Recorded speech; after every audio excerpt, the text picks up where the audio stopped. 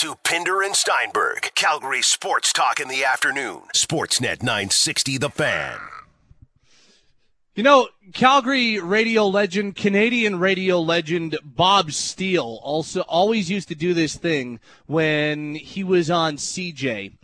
And when he was doing the drive on CJ, he would always on Fridays come on and just say, "It's Friday," but yell it and carry the Friday for about 25 seconds going into a Van Halen song or something like that. And right as he would finish saying Friday, then all of a sudden the words would hit. It's called hitting a post.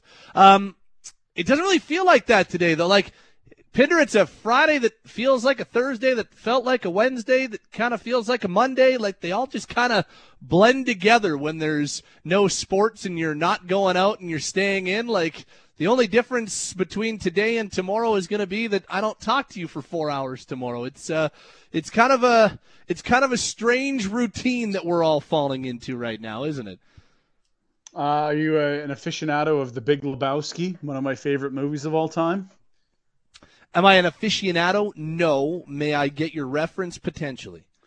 So the whole event that sets the movie into action is that the Big Lebowski is confused, or the main character is confused for a millionaire with the same name. So when the dude meets the Big Lebowski, they have a chat in his office, and the millionaire Lebowski says, "You don't go out looking for a job dressed like this on a weekday?"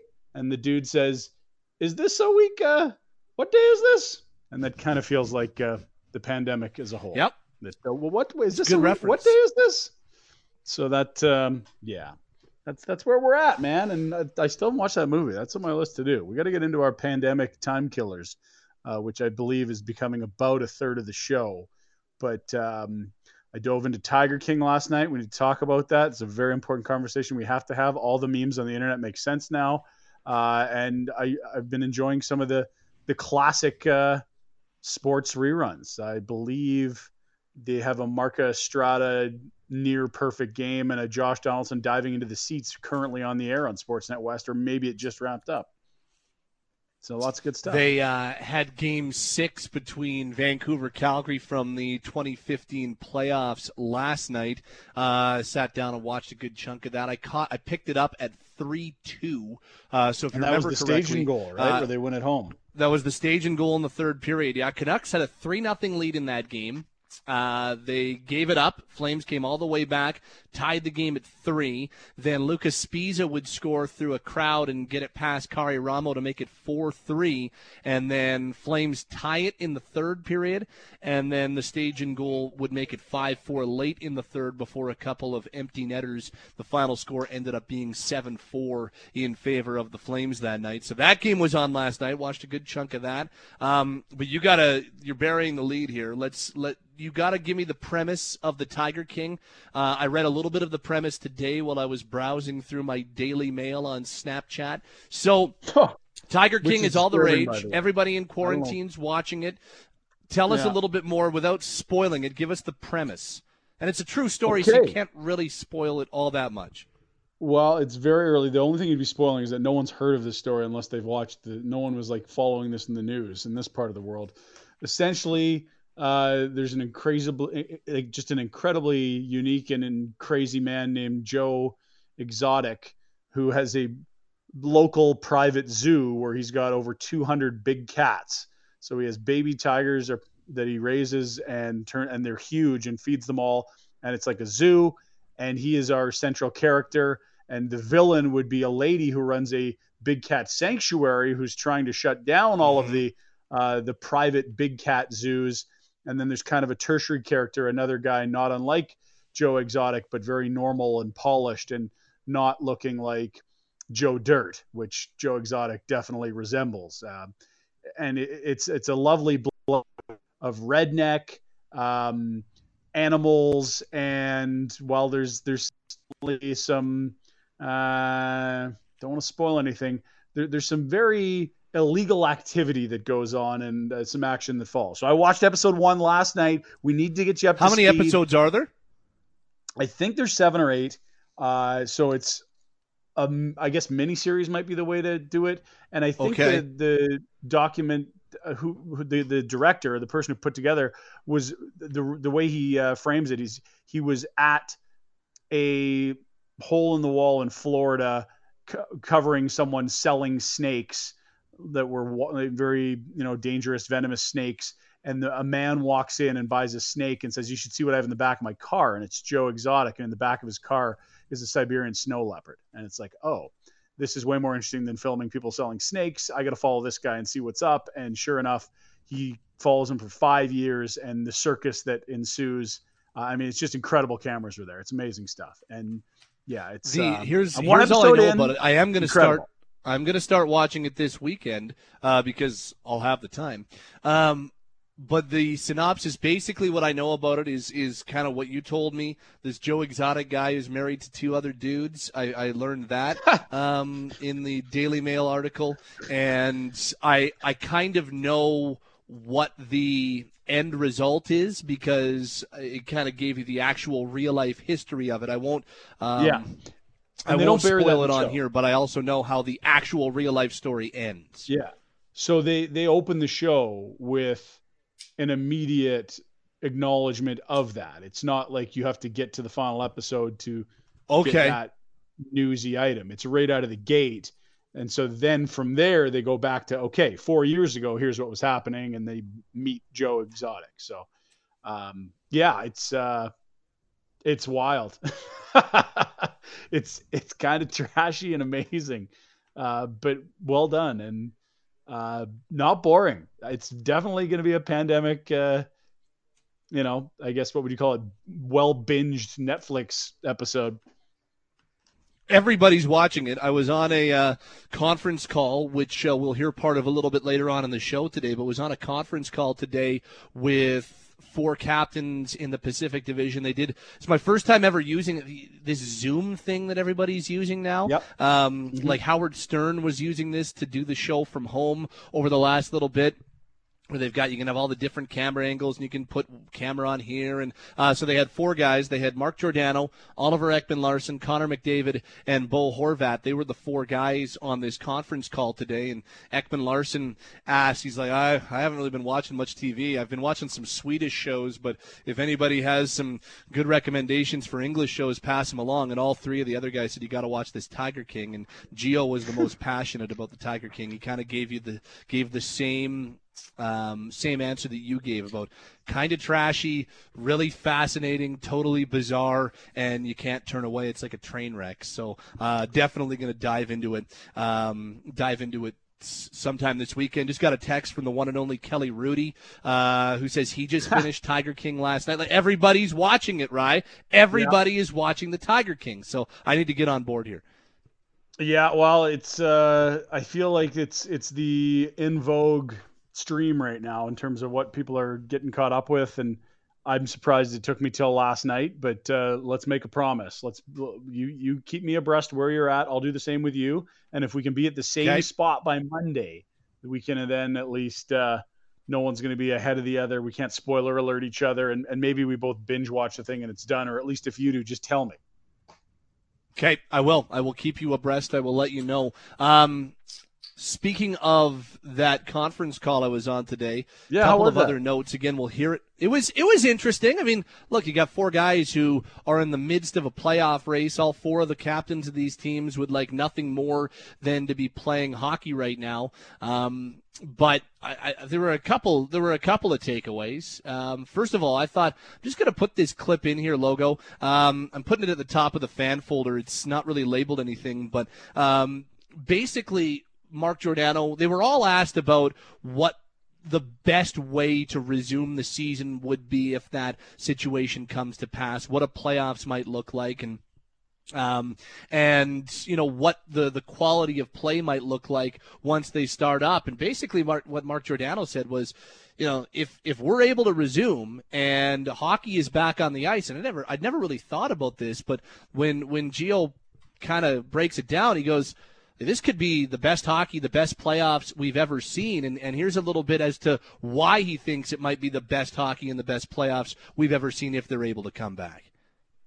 Every team's going to have all their guys healthy and ready to go. It's going to be, you're truly going to be playing the best version of every team, I think. So looking forward to hopefully getting through this as a community and as a group of NHLers here, and then we'll be in for some pretty good hockey, I think, if we can ever get into, past this and get into playoffs.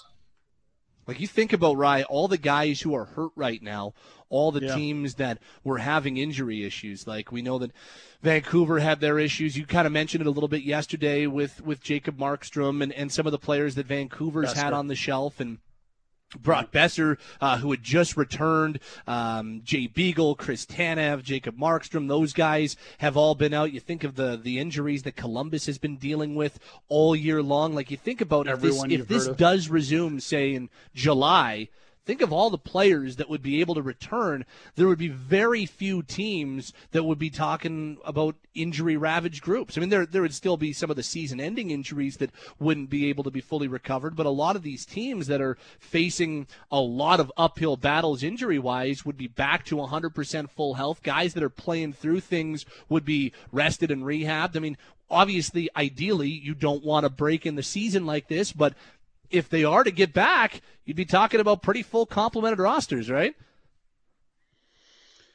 Yeah, we'd find out which season enders were real season enders and which ones were, 6 to 8 week injuries with, less than that left in the season. Columbus is a fascinating one. Atkinson, Seth Jones, like a lot of big name players there. Vancouver certainly in a better, but like best players. I mean, you could make a case best forward, best defenseman, and their best netminder also missed significant time this year. Their man games lost are crazy. Pittsburgh, same thing.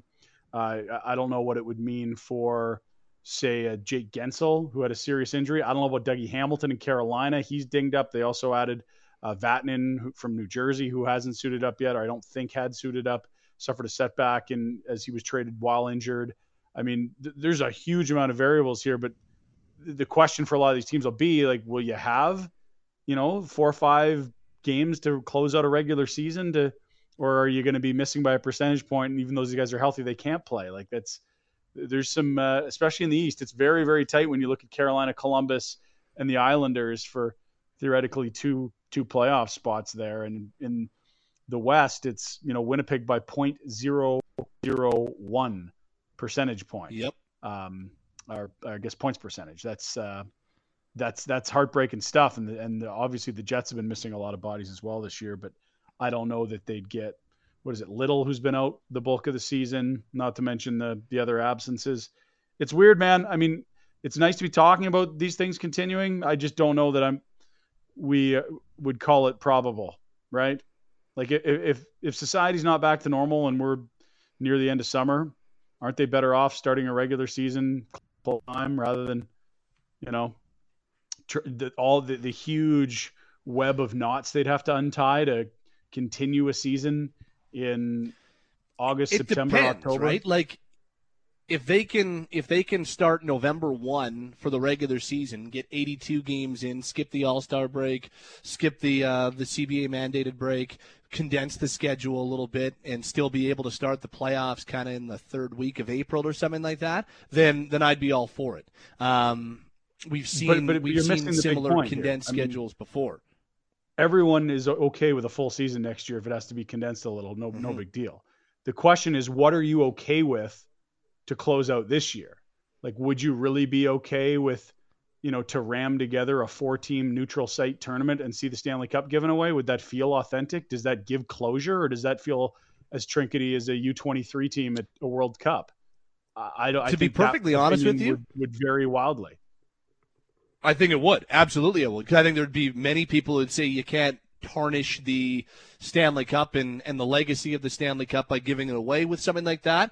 And I understand that. We had CJ on yesterday. It was either yesterday or Tuesday. I don't remember which hit it was, but he basically said the NHL is going to do their best to make sure there's as little of an asterisk as possible beside this season if they do end up having the ability to give out the Stanley Cup. And I would suggest that a 4-team neutral site tournament, that would be a big-time asterisk. Whereas if they were to do kind of like Mark Giordano's suggestion was, and not unlike what we've seen from a lot of other places, is, you do a 12-team tournament, you get 12 teams in, you do some play-in rounds to determine maybe the third team in each division, and the 2 wild card teams, you do some play-in rounds like that or something like that, and then you can get your 8 teams that go forward, and maybe you got to bring it down from best of 7s to best of 5s or something like that. Like, I guess what it comes down to is, and you're right, opinions are going to vary wildly from human to human and fan to fan, but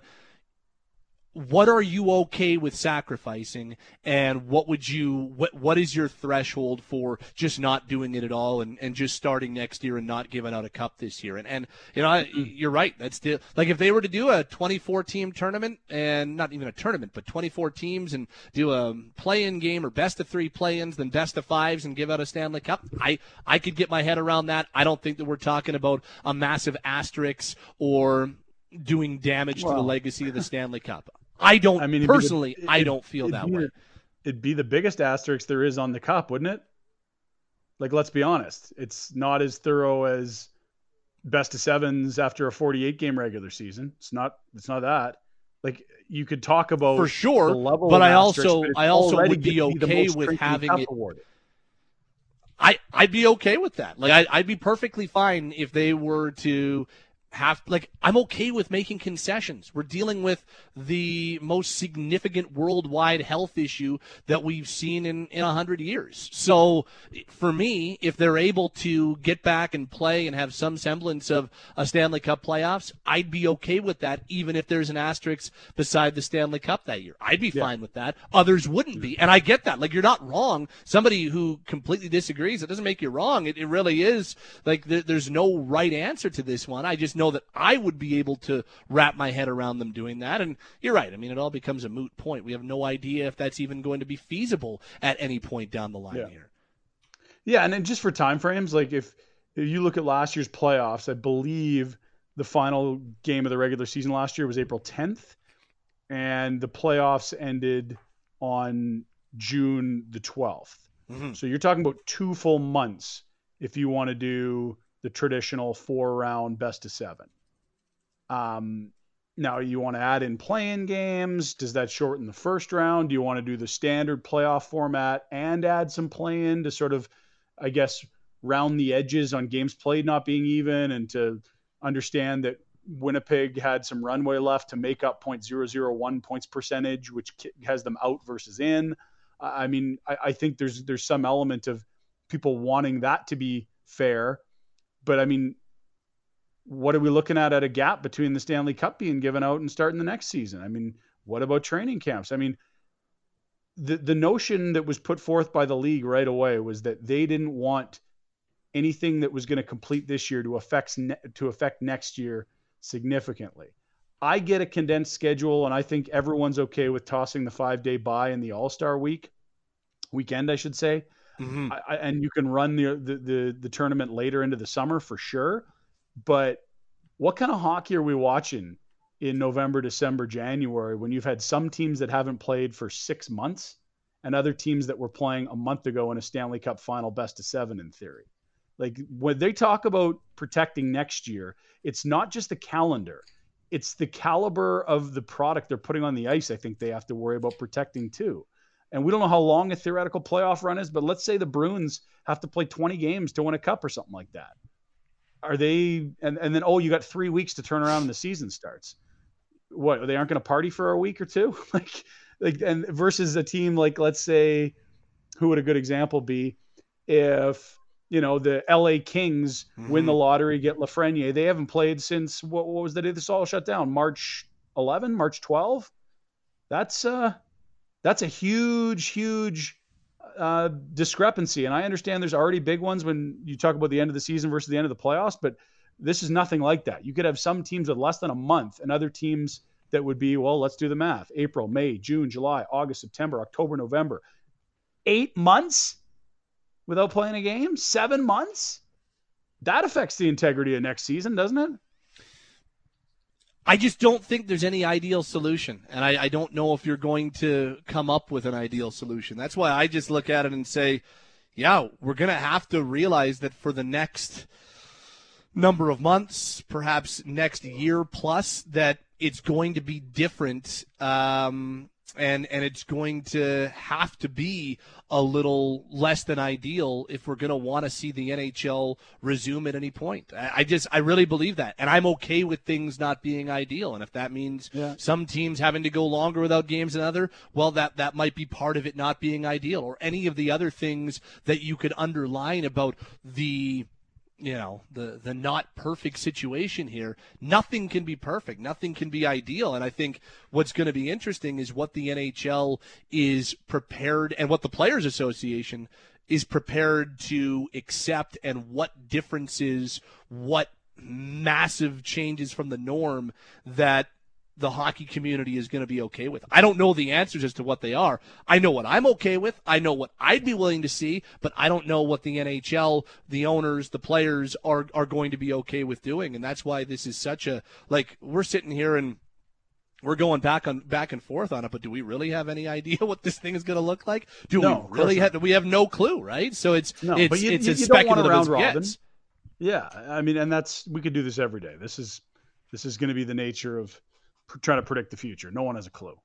The ideas that have been presented will change. The notion of what's possible and what isn't will change with each passing day. Mm-hmm. But everyone's going to have their own line in the sand. Like, you're not going to watch a 5-team round robin with no final, right? I mean, you'd watch it, but you're not going to accept that for the Stanley Cup, would you? Like, everyone's going to draw their line somewhere. You wouldn't take a 5-team round robin, would you, for the Stanley Cup?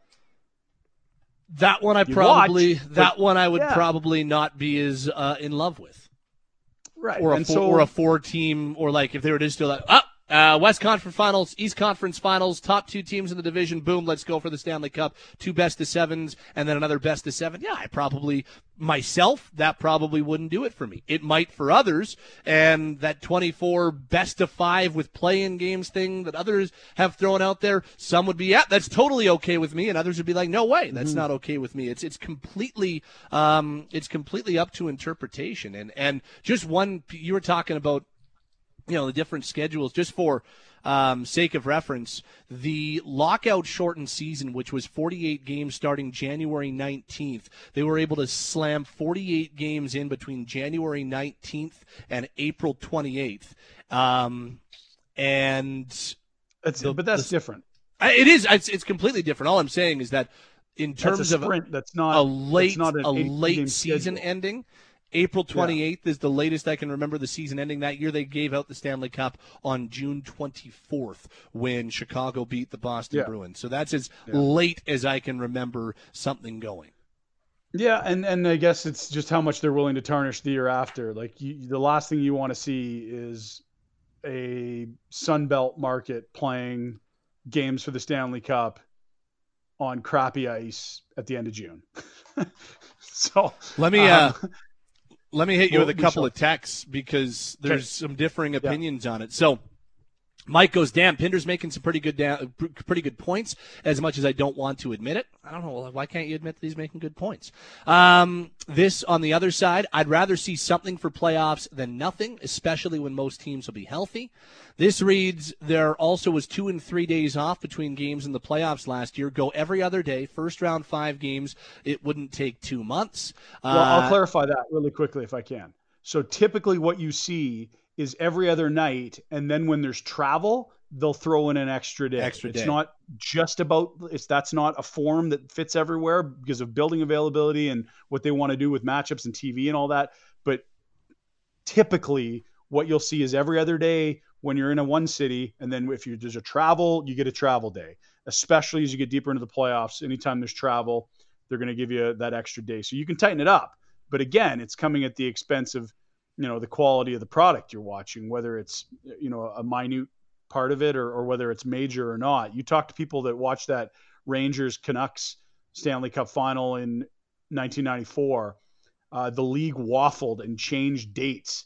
And that completely was controversial in Vancouver because the much older Rangers club needed the rest. They were dinged up, and it helped them a ton. And that's still something that's talked about in Vancouver. Just something as simple as a day of added or taken off a schedule certainly can affect, the quality of the product you're watching. But yeah, I mean, you can certainly tighten it up. But again, it's not like, oh, we'll just tighten up this one part. What you're going to be doing is tightening up an 82 game schedule, tightening up a playoffs, and you've tightened up an off season to almost the point it doesn't exist. I mean, this is going to be. So are you like, would you rather them not do half measures and just completely cancel the season? No, I'm not going to lie. I'd be watching any of this stuff. Like, we're dying for sports here. I'll watch La Liga table tennis right now. Are you kidding me? But that said, table tennis. That's apparently something that's still going. Yeah, would that be I've been Italian? told that's like the last. La Liga's Spain. Spain. But, okay. At least I don't know for table tennis, but for soccer, that's the La Liga. No, no. It would be Serie A for Italy for soccer. Serie A, but that's right. These aren't the decisions that we're going to be measured on. These aren't the decisions that as fans we're going to turn and watch because we're just starved for sports content. These are decisions that are going to be made by people that have to worry about the legacy of the sport, what sort of value is placed on something that we call the most sacred trophy in sport. And it also has to be done with the background of how much are we elevating the risk of public danger or gatherings or our players or our personnel. Like there are so many layers here. And then you just get into the CBA stuff with free agency, with the draft, with other leagues that'll be starting theoretically on time while you're still finishing last year's season. Like, there is so much to untie here and untangle. It's but at the end of the day, I really am quite skeptical that they'll be able to get much in because I see what's happening in the U.S. with numbers. I mean, they've eclipsed 100,000 today. I think that's spooky. They have officially eclipsed China and Italy when it comes to the most overall cases, and that's why Here's what I know, and as we wrap it up, I'll read two more texts. This reads, if they take off as much time as the regular season off-season why can't they just join the seasons back-to-back, obviously with a bit of a break, no preseason or training camp either. That's from Andrew. And then this one, to the winning city and fans, there won't be any asterisks. Asterisks won't matter, only to the losing teams. So that's just a few more of the texts at 960-960. But here's the one thing that I'm pretty sure of.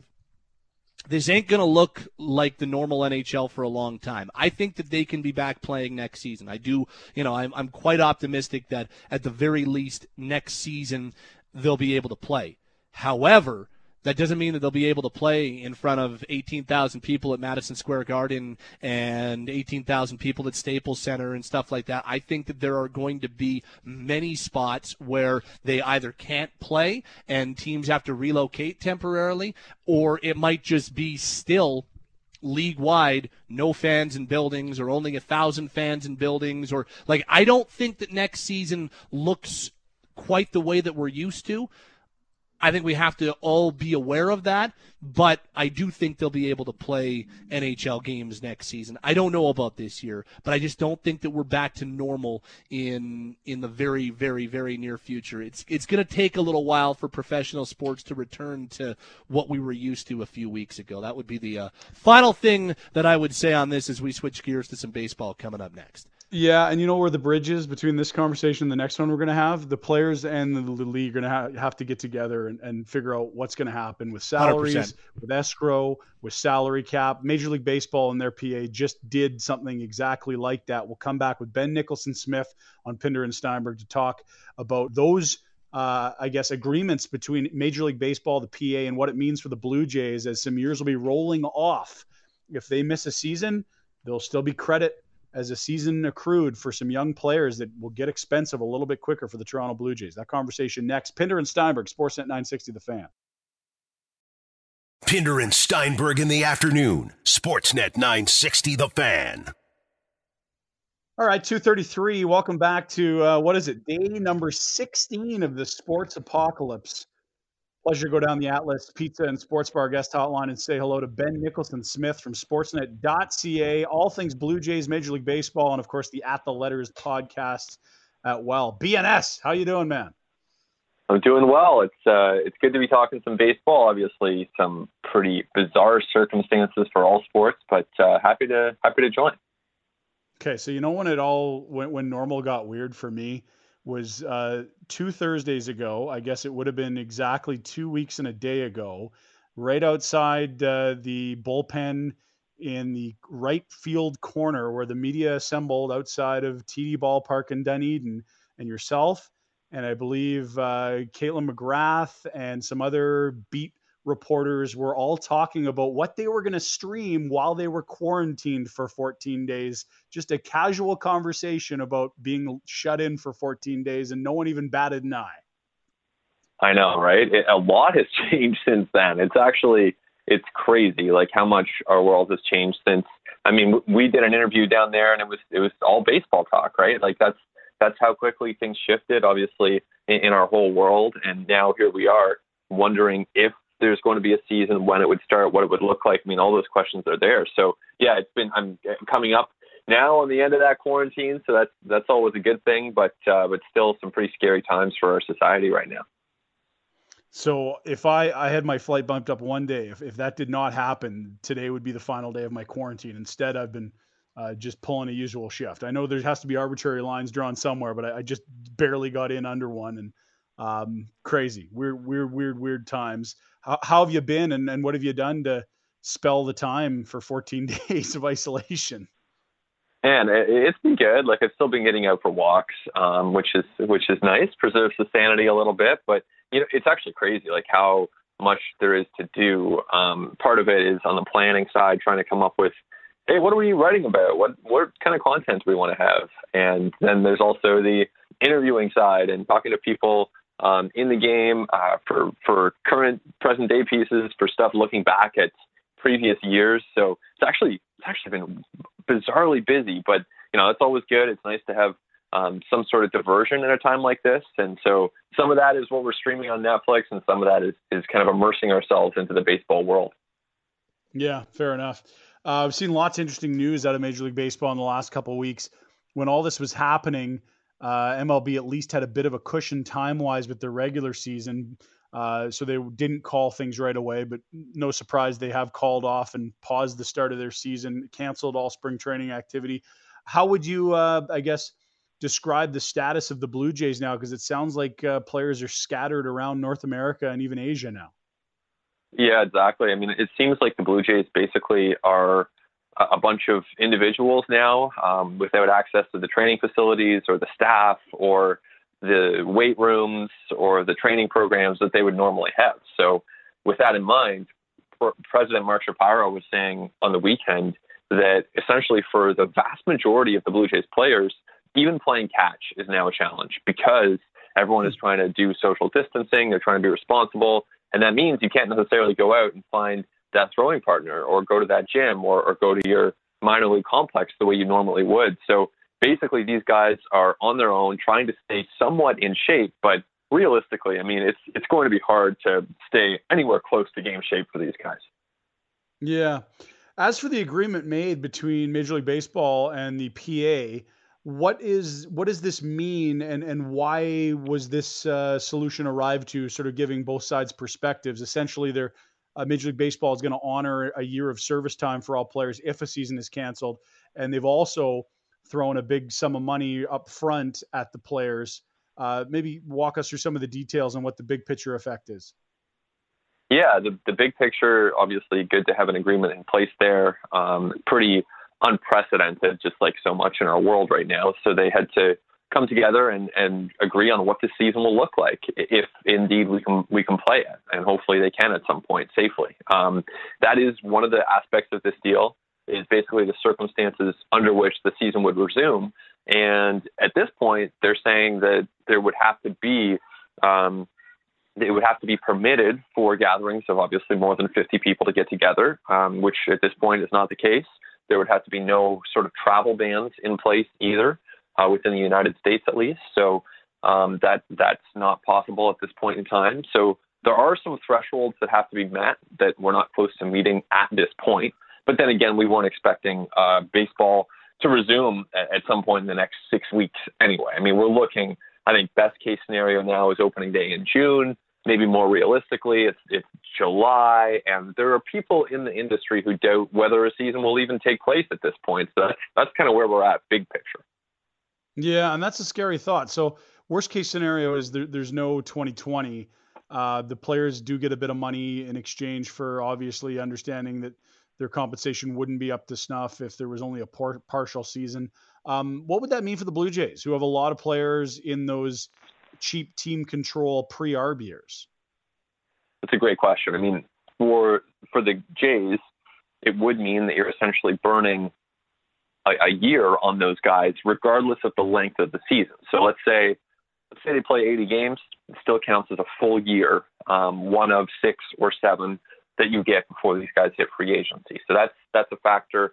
Also, along with that, they're not getting as many chances to develop as they normally would. Now, if the season is canceled entirely, and this is a possibility that nobody wants, but that they do account for in this new negotiation, if it's canceled entirely, players would then get the exact service that they got in 2019. You basically double down. So for Vlad Jr., that means a full year, basically. For a guy like Bo Bichette, it's way less than a full year. So he would in that case be hurt by it. Of course, lots of different scenarios. We don't know which one will be in play right now. But I think one of the big costs here for the Blue Jays as an organization is those missed games. As a young team, they need guys playing in games to develop, and that's something they can't do right now. Yeah, fair enough. So is Bo Bichette an everyday shortstop? Can Vlad be, a median defender at third? Where is Cavan Biggio best served to be in the diamond? Who's your DH first base? Like all those sort of things you just still wouldn't have a book on, right? Exactly. And I mean, even at the minor league level, right, you've got a guy like Nate Pearson, who under ordinary circumstances would be now starting his season likely at AAA Buffalo, working on that curveball and trying to refine it in game conditions. So now he can go home and spend his time in Florida working on that curveball and throwing it into a mattress or, whatever he does, but it's just not the same. You can't replicate those conditions that you would get in a game. So in a sense, development stalls. And Ross Atkins, the Jays GM, a couple of days ago on a conference call, he made the point, and I would tend to agree with this to some extent. He says, you know what, there is a lot of development that can happen outside of the spotlight when there is less pressure. And so that's a silver lining that they would point to, but teams play games for a reason. I mean, it is a really good way to develop players, and that's something the Jays are missing out on right now. So here's a hypothetical for you, and maybe you don't have a firm answer, or maybe you do. Let's say the season starts in July and they play, say, half a season. If Nate Pearson is up, they don't have to worry about that service clock, or do they? That's a weird one, no? Yeah, I think if they were to start in July, I think it would be scaled. So instead of, a 6-month season, everything is basically divided in 2. So instead of having to wait a month to get the full control of his rights for a 7th season, I think it would just be a couple of weeks. So at that point, the Jays would then look at Nate Pearson, say, how is he doing from a pitching performance standpoint? How is he doing physically? If he's doing well physically, well, you're not as worried about the workload concern that you would be in the course of a full season because it's only 3 months. So you can kind of throw that out the window. And the other aspect would then be the service time. So I would still think that the Jays might send him down for a start or 2 to AAA at the beginning of the 2020 season if it were to start in July. But I don't think it would be as long. I don't think it would be a full month in the minors, because if you are playing a short season, then you need to make the most of those games. If you only have 81 games, you have to absolutely try your best to win as many of them as possible because the schedule is so short. Sure. 13 starts from Nate Pearson is, in theory, better than 7 and 6 from another guy or 8 from another guy. That would be fascinating. And I hope we get baseball back soon. Last one for you. Reese McGuire was in the news for the most unusual of reasons. He was quite excited in a Dollar Tree parking lot early in spring training. He was supposed to have his court hearing on March 16th. That has become non-news because that was right around when sports apocalypse occurred and all the leagues canceled. Have you had a chance to catch up with him or put yourself in his shoes? That was an awkward situation that suddenly just fell off the radar. Yeah, absolutely. I mean, it almost reminds me of the Astros, right, where they were the absolute center of everything to do with baseball and baseball discussions. And then, Reese McGuire was kind of that on a Blue Jays scale. And now everyone's understandably focused on the bigger picture. And so some of those things might be swept aside a little bit more.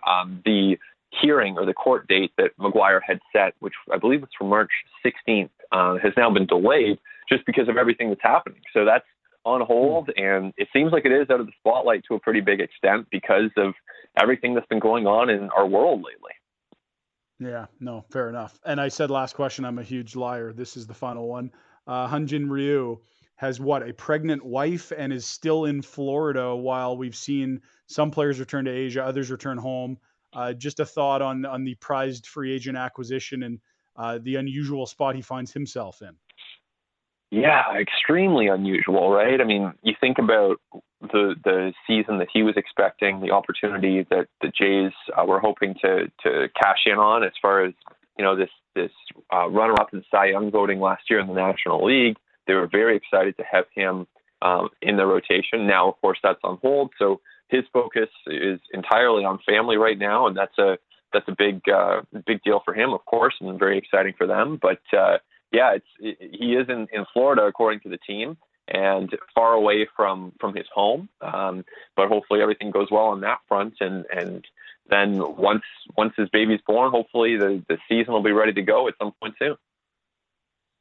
Great catching up. We are excited for you to get back into non-quarantine, although I guess you leave quarantine and into self-isolation on lockdown in Ontario. So maybe it's just more of the same. Thanks, man. Yeah, of course, Ryan. Happy to join. And like you said, I don't think my world will change very much. I think I'll pretty much be isolated regardless. But always good to talk some baseball. So thanks for having me on. All right. There's Ben Nicholson-Smith, Sportsnet.ca, all things Blue Jays, and the At the Letters podcast on Sportsnet and wherever your favorite podcast is as well. More Pinder and Steinberg around the corner in these uncertain times. Sportsnet 960, The Fan. Calgary guys talking Calgary sports. Pinder and Steinberg are only on Sportsnet 960 The Fan. Just a little quick editorial here. Logo, I think probably need to cue this one up a little further in, right to when the beat hits. Turn it up because it's about to hit. This is from the Watch the Throne album. Right about here would be perfect. Right here would be a perfect way to come in. Let's cue it up a little further in, and we're perfect. What's that? It all depends what you want to do. If you want like a slow build and you want to bed for a minute, this is amazing. But but Kirsch is dead set. Like everything that Kirsch has ever told me is like, don't let music play. It kills listeners. You need to come in and not have long beds. So, if we're really trying to kill time, I guess. What's that? Have you heard the morning show? Yes, but you know more than anything else. That like the morning show, our morning show is made up of extremely talented individuals, but also kind of beats to their own drum. And it's a very unique niche that really only they fall into. I don't know of all the sports radio shows in North America. I don't know if you're going to find another one like our morning show, and I say that in nothing but a good way. They do their own thing, and they make it work. If you and I tried to do that, I don't think we'd make it work. I really don't. Fair. Now, there are some times when you do want a slower build. Maybe you have a highlight playing. Maybe you've got double tags, like you do the show tag, and then we've got an insider tag, whatever the case may be. But I think the beautiful thing about that beat is that old hook, that soulful old hook from the 70s that they slowly turn into the hip-hop beat. Beautiful. Love it. Good stuff. We'll be an Otis Redding song. Beta testing, I believe, might be the 60s then, is what Boomer used to call it when we get into summers and we just try doing stupid stuff and throwing stuff at the wall to see if anything sticks. And we'll do some beta testing now in day 16 of the Sports Apocalypse with at least some beds today, which will be fun. Otis Redding only lived to the age of 26, way too early when he got into the accident that took his life. That guy was an absolute genius. He died in the 60s, so yeah, that would have been 1960s when that hook comes from. That album, by the way, one of the absolute best of the last decade or so from hip-hop. That's the Jay-Z Kanye West collab that has All of the Lights on it, that has Monster with the epic Nicki Minaj rap on it. It has Otis. It's got the song about People in Paris. It is it's best we can do on this show. And we're not even allowed to say it when we're not on the radio. But the song about Paris, outstanding. That is one of the great collabs. It's funny. We've only got a couple minutes in this segment. Colin Patterson going to join us at the top of the hour. It's always good to catch up with the one and only Patter. We got lots of things to get to with the 1989 Stanley Cup champ at the top of the hour. But we were, Logan sent us a text in our little group chat today, said, hey, putting some new music in, have any ideas? And I instantly went into wind-up Pinder mode, throwing out some country songs. I'm like, yeah, let's, how about House Party by Sam Hunt, or Eyes on You by Chase Rice? That'd be a good one. Throw some Default or Nickelback in there. And because it's a group chat, you can't see me laughing, so there was part of Pinder who thought I was serious, and the ire went up immediately. So I'm not only on your own solo segments. I'm not listening to any of that trash. If I hear any of that, I'm leaving. I'm like, yep, mission accomplished. I got Pinder's goat. When it comes to music or beer, those are the things that I know I can wind up Pinder on every single time. Quality matters, Pat, on both those fronts. I knew you weren't actually going to put those songs in, but yes, I do have to tell you that that's a horrible idea, and that no, Nickelback is not something we come out of break to. If the show is called Steinberg and Sons or something else, then have at her. But the show is called Pinder and Steinberg. Never made it as a wise man. Couldn't cut it as a poor man stealing. You don't want to hear that coming into a break? That's not your jam. By the way, am I a Nickelback guy? No, I'm look, do I hate Nickelback? No. Do I choose to ever listen to them by choice? No. Look, they're Alberta boys who done good. I give them all the credit in the world. They got some catchy stuff. They have hit it huge. There's an epic story about Chad Kruger and Mika Kiprasov that has made the rounds. But look, am I a Nickelback guy? No, that's not my. I did not like the spawns of Nickelback clones that came afterwards. I never got into Default or Theory of a Dead Man or 40-Foot Echo or any of the countless other CanCon stuff that came after Nickelback. Was never my jam. But I still enjoy winding you up. I wouldn't want to come back from break with country music myself. Maybe it's Stampede you can get away with playing some country music. Sure. But I like the hip hop. I like the more upbeat stuff. Gets you going for a segment. But if I know that I can wind up Pinder with the two things that really get you going, where I pretend to be a little bit more center of the bell curve than I actually am, would be with beer and with music, because it gets you every single time.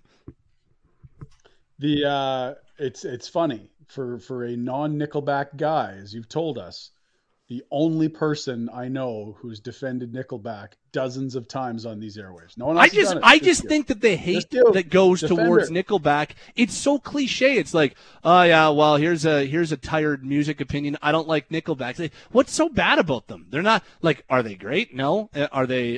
Do I buy their CDs? No. Do I download their music? No. It's not for me. But like, I've never understood the hatred that goes towards them, or this popular opinion that they're the worst thing to ever happen to music.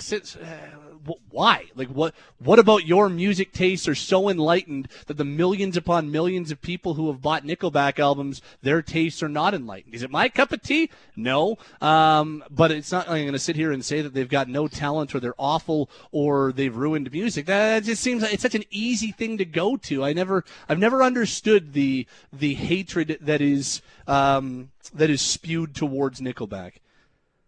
Well, it's just this whole argument that, like, well, look at all these numbers that support them. They must be good. Well, which restaurant sold more food than the others? Would that be like high on the list of quality of food, or is it just cheap and catchy? That's kind of I think music's the same thing. What defines I'm not saying quality? Anything. It's just crap. That's all. Well, but that's your opinion. Why? This is my favorite, because I get to get you riled up. But why is your opinion of what's crap the definitive of? It isn't my opinion at all. It's critically acclaimed garbage. It's not critically, like, critics hate it. People that make music despise that stuff. People that make food don't like the drive-through window. People that make art don't like the thing you can buy off the wall at the grocery store. Like, come on. Just because lots of people do it doesn't mean it's good. Like you're telling me the best coffee. You're telling me that, that all music critics know coffee? more about music than people who aren't music critics? Like, what makes a music critic? Suggest that music critics know more about music than people that aren't music critics. Maybe that's my hot take today. Just like chefs might know more about food than people that aren't. But chefs. what makes a music critic more qualified to have an opinion on music than, say, you or I? Their education, clearly. No? I don't know. Like, it's like here's an example. Like, if you have gone through film courses and watched, maybe you went to university at a film studies class. Maybe you've worked in the industry. Maybe you've produced music. Maybe you make music. Those people's opinion on music are more informed than people who just scan a dial. I don't think that's a hot take. But you seem to think that it's just an opinion. It is just an opinion. Like musical taste. It's just as good as Beethoven. Baby Shark's the same as Beethoven. The 3-year-old's opinion's worth as much as anyone else's. They're different genres, right? You can't. That's apples to oranges. Baby Shark to Beethoven. You can't compare those things. Critics can. That's why their opinions matter, Pat. I think you're putting way too much. You're putting way too much stock into random music critic that they must have the opinion. Come on. Same way. Do you consider yourself a sports expert? I do not consider myself a sports expert. How could you not? You watch every single Flames game. You have an understanding of advanced numbers in the game. You're suggesting the musical equivalent is that a dude in a bar with no sound on who caught 20 minutes of the game is his opinions worth as much as yours. I disagree with that entirely. Yours is going to be more informed and educated. I'm not educated in sports. I went and did a radio program. I might be better at talking on the radio than other people, but I don't know if my sports knowledge is any higher than any of our hardcore listeners. I just talk about it, and we have the whole idea is, okay, I come with my informed opinion, and you have your informed opinion. Like, I think the experts are the guys that played the game. Like, I'll lean on Kelly Rudy, and I'll lean on the other former players that are doing the analyzing, and I'll just come with the opinions and try to see if my opinion gets a rise out of somebody listening, and then we have a one-way conversation. You yell at your radio, and I continue to talk to you through your radio, and that's how we do this thing. That's how I've always looked at it. I don't look at myself as an expert. You're discrediting. No, you're discrediting the work you do. That's total garbage. To suggest that research and network and watching the games in person versus in a crowded room with a TV on in the corner, like, you're discrediting yourself. Absolutely. People tune in because they think you have access to more information. I think you do. And so don't discredit yourself on that front. It's a more educated opinion, just like I'd expect an art critic, a music critic, a food critic, a film critic to have more than someone who just, knows what those things are. More than anything else, I just love winding you up about these things. Also, Michelob Ultra is better than any of the stuff that adheres to the Bavarian brewing laws. That's my other. Your friends in Germany would disagree, but maybe they'll let you back. Maybe they won't. We'll see. Colin Patterson, let's do it. I'm excited for this. Stanley Cup champions coming up next. Pinder and Steinberg, Sportsnet 960, The Fan. Pinder and Steinberg continues on Sportsnet 960, The Fan. All right, it's 3:06, day 16 of the Sports Apocalypse. Ryan Pinder, Pat Steinberg, and now joined by Colin Patterson, member of the 1989 Stanley Cup champion Calgary Flames. Patter, I don't know how much you've been around the TV of late. On Sportsnet, they've been airing all kinds of classic Blue Jays games, hockey games, and some ragtag crew of Calgary Flames in 1989. Have you caught Game 6 in the Forum on TV of late? I haven't caught it, but anytime it's on, I get a bunch of emails and texts. I think the best one I got was, "Hey, did you know you scored in that game?" And, surprisingly, yeah, I did. I did know that. You hadn't forgot, hey? I hadn't forgot. Yeah, I'm surprised. Yeah, it's amazing how much people are watching it. I'm impressed by the hockey fans out there, how they still love watching the game, whether it's old games or, games that have just been played recently. They just crave hockey. We don't want to make you feel old, even though we know your 60th birthday is coming up in like a month here. But thanks for that reminder too. Yeah. Appreciate that. Hopefully we got the. Now, what do you? I guess before we get too far, would you prefer that? Social isolation and distancing is still happening, so that you don't get sucked into some massive hangover for your 60th, or would you like that the dust is settled on the pandemic and you can celebrate your 60th? Which is the preferred outcome here? Well, I think the preferred outcome would be it's still on and nobody knows about it and then I can, but now that's gone. So regardless, either way, it'll probably be a massive hangover. Not to a Mike Commodore level, but just right. Maybe a 7 on the Commodore level. That's still high. Still high. Not small. Patter, in 1989, I think I would have been 7. Pat would have been younger than that. So my memories of that run weren't with live viewings, but with this VHS cassette that came out called A Sea of Champions. And the sea, of course, is the Flames logo. And you got to revisit each series with interviews with the players along the way. And, of course, Terry Crisp's commentary is in there throughout it.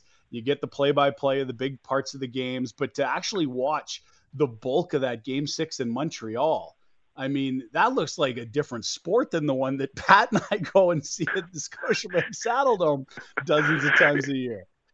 Yeah, it's different. I always say, I played the game when every play would be a penalty in today's game. I mean, the hooking and holding and especially even some you. Of the stuff. It was my game. Hack and whack and hook and hold. If they took that away back then, I wouldn't have played. My goodness. So the play that did it for me was you guys get up 2-1 and then 3-1, and it's like, okay, there's the end of the road is in sight. The finish line is near. You're in the third period, halfway through the third. Claude Lemieux literally comes around the net and mugs Mike Vernon as a point shot is being taken, and Vernon's furious, but they don't even think about waving that thing off. He literally got mugged in front by Lemieux. I know, it was crazy, and there's nothing you could do, because if you went after Lemieux, you knew we were getting a penalty too. And it was, that was the most bizarre. And I think thank goodness in the game today that has gone away. Because that should have never happened. I mean, that goal should never have been allowed. And then all of a sudden, you're right. All of a sudden, it's a 3-2 game again. In their barn, fans are back into it. And then with less than 5 minutes after that, they're called for an offside. And Lemieux just pretends he doesn't hear the whistle and steamrolls Vernon again. I'm like, what is this? Is this American Gladiators? Old-time hockey. Love it. Colin Patterson joining us from the 1989 Flames here on Sportsnet 960 The Fan. Patter, what do you remember about that series? We were two evenly matched teams. We could play either way, the skating, skill or toughness, whatever we wanted. And that was the best thing. We had the two top teams in the league. I think we ended up tied for points, or maybe we were a point ahead of them in the President's Cup trophy race, but we ended up winning the President's Cup that year, President's Trophy. And so it was a great rematch of 1986, because in 1986, lots of things happened that, we probably didn't put our best foot forward. And, it was our first time as the majority of guys and as a franchise to the finals in 86. So we got back in 89.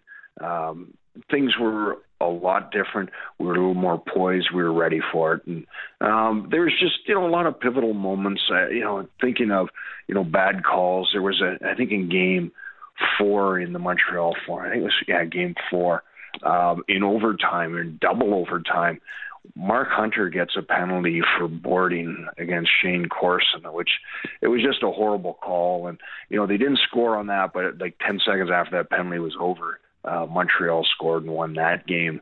And that was, one of those moments where you said, not everything's, for us, not everybody's for us, but we've got to battle all the elements. And, the Montreal Forum, with the great history they have there, the team, a lot of people were Montreal fans versus Calgary fans in Canada, because they'd grown up watching more Montreal than obviously Calgary. But it was a great series, and, lots of great memories from it.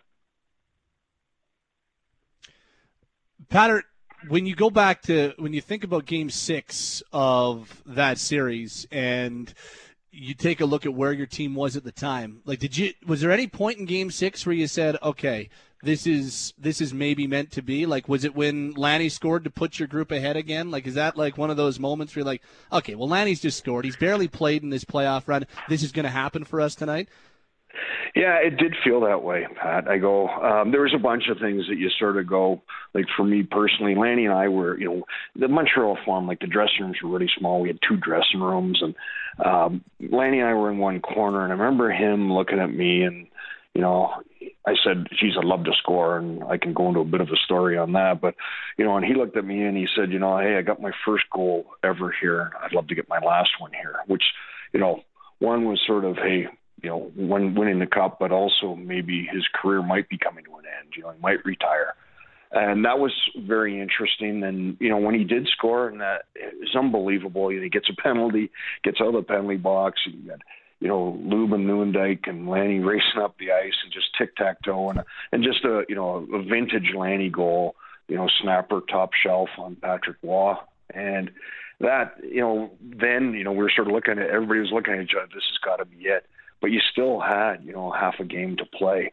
And when you get into that, you hate to say it, but sometimes you're counting down the minutes. Okay, let's just get out, get this shift over with, see where we're sitting after that. And, then penalties happen. And then, as you said, we got up 3-1, and we thought, this is it for sure. And then, they get that goal. Rick Green takes that shot from the point, as Ryan was mentioning, that, Lemieux trips Bernie and nothing happens, and you're going, oh man, is this going to be it again? But we kept battling through, and you just felt that it was our time. Well, and I mean, you take a look at, because you broke in with the Flames 1983, right? That was your first year with the group. So that would have been there was a lot of high-end talent on that team that you broke in with, and some playoff disappointments along the way. You'd worked your way through the battles and the disappointments against the Oilers or the 86 Cup against the Habs. Like, that had to feel for that group that had been together for 5-6 years. Like, it had to feel like finally we've accomplished what we had set out to be striving for so long here. Yeah, and it was so true because, I mean, it's one thing I think, not that I've experienced it, but if you get traded to a team and they win the cup that year, that's, it's different than when you've been with a team for a long time. You've seen it grow. The guys that you played with, as you said, 5-6 years, and as you finish your career, maybe 7 or 8 years, you've been with that same bulk of players, and it's really neat to see the growth. And as I said, in '86, we thought we could have won. We thought we'd be back in '87, '88, and then you realize in '89 how special it is to get a chance to get back, and then to win is amazing. And as your career wraps up too, you look at it and you go, hey, we should have won more than one. We should have probably won 2 or 3, maybe 3, maybe 4, who knows? But you realize how fortunate and how lucky you are to be on a team that won, and to be with the guys you were with, and the camaraderie that you have with those guys, and the relationships and the friendships you have for life with them. So we know that, at the end of Lanny's career in 1989, here was a guy that, knew that maybe the end was coming. And, he was not a regular player the same way he was early in your career. But tell us about Lanny McDonald in the early stages of his time with the Calgary Flames when you were a young buck breaking into the league. Tell us about Lanny McDonald then. Well, hopefully he's not listening because he'll get a big head. But he was the greatest guy, and he still is. He's one of those guys that, I always say this story that my first training camp, I came to Calgary, and the Calgary Flames were well known for their celebrity and charity golf tournament that they had. And it was the biggest probably in maybe, in Canada for sure, maybe one of the bigger ones in North America for charity status. And I remember they invited me to the tournament, and you got to the meeting beforehand, and I didn't really know anybody. And the first guy to come up and introduce himself to me is a guy who doesn't need to be introduced to anybody, is Lanny McDonald. Saying, hey, I'm Lanny McDonald, and welcome to the organization, and all those great things that Lanny is. That really strikes to me. That's the type of guy he was. He was a competitor. He was a hard worker. He had talent. He was and he was a great captain, great leader. If there was somebody who was in trouble or wasn't feeling right, he'd be the guy to help. He made sure all the young guys had a place to go for whether it be Thanksgiving or Christmas or Easter. He always made sure that people were looked after and included as part of the group. Just one of the greatest guys you'll meet in the game. What about on the ice? What on the ice? He was a fierce competitor. I mean, he was. I remember there was lots of things that you can say about Lanny on scoring goals and that, but we were just talking about. In that playoff run, when we played LA, there was a fight that happened, and Lanny ended up fighting this guy Jim Weimer, Jim Weimer's got to be like 6'3" or 6'4", and Lanny fought him, and it was one of the greatest. At the time, it was such a pivotal moment in the game, but also in the series too, saying, hey, you know what, we're not going to back down. And Lanny was the guy leading the way, and he was our oldest guy in the team. He probably shouldn't have been fighting, but he was. And that's the type of guy he was. He gave everything he had. He was a fierce competitor. Okay, now I know that Kent Nielsen did not win the Cup with the group, but you played with him when you first started, and you also played with Håkan Loob. So you got two pretty high-end Swedes to be playing with when, at that time it was still pretty new having European players play in the NHL. Tell us about the two Swedes. You don't have to tell us who is better, but tell us about Kent Nielsen, the Magic Man, and tell us about still the only Swede to score 50 in an NHL season, Håkan Loob. Well, let's start with Kent. Kent Nielsen was an unbelievable talent. He was just like his hands were, he could stick handle, he could shoot. And he saw the game very well. But he was arguably one of the most talented players, probably the most talented player I ever played with. He could skate, but he was just nonchalant about it. It just, he had a natural talent, but, he also worked on a lot of little things that, maybe I probably wouldn't think about, probably saucering the puck might be one of them, but he was always really good. The big thing about him is people talk about him, going to the center ice and, shooting 3 pucks off a crossbar because somebody asked him to. Well, he could do that, anytime on a regular basis. And he was just quite an amazing talent.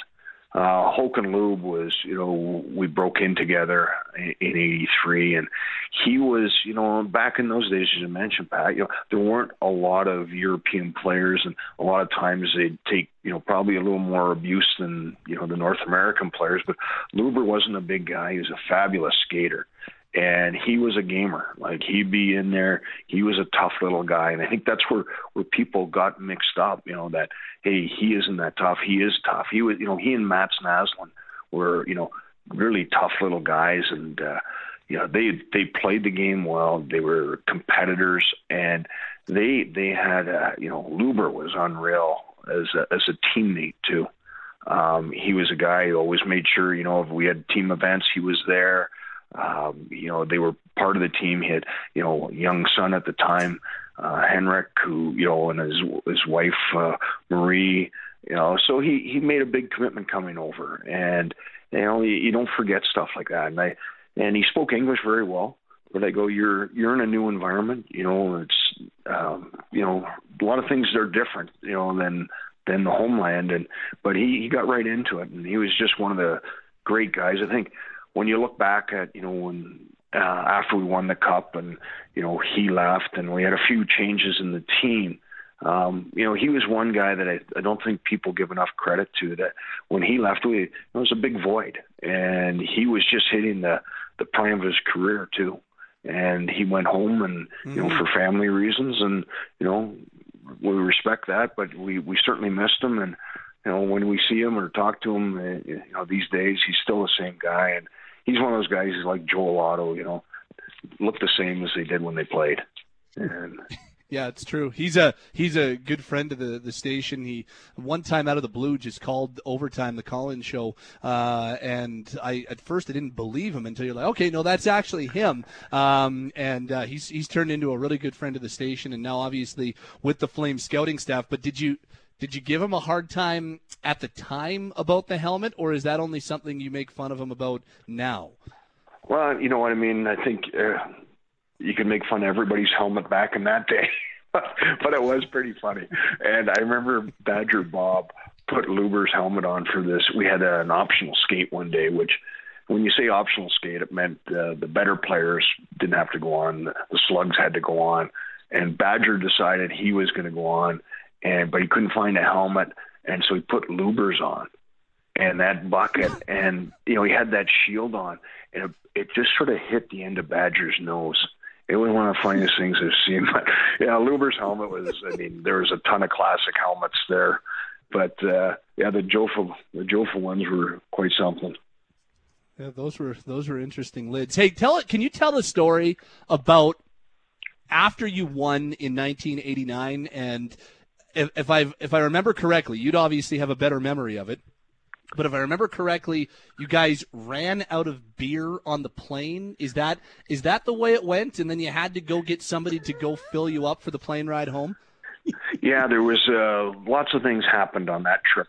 But yeah, by the time we got out of the dressing room and we got on the plane, and they stopped the bus on the way there to get more beer, because we had already gone through a ton of beer that, they thought we'd have for the plane. And then on the plane ride, we ended up running out of beer and, getting into the hard alcohol. And it was an unbelievable time. And I just remember the euphoria on the plane, because the guys, they brought the cup onto the plane. They put it underneath, and Al Murray was one of our trainers at the time, said, I can get some wire cutters and cut the bolts, and we can get the cup on the plane. So Lanny and a few of the guys took it, and they put it in one of the washrooms in the back, said, out of order. And then when we took off, they went back and they got the cup out, and we had the cup on the airplane. And it was just, unique moments like that really sit back with you. And I remember, myself, Lanny, and Joel Otto, I have this great picture of the three of us, just an impromptu photo of us with the cup on the plane. And it was just really special. And you don't forget stuff like that. And it was really neat because the Flames had brought the wives out to watch the game.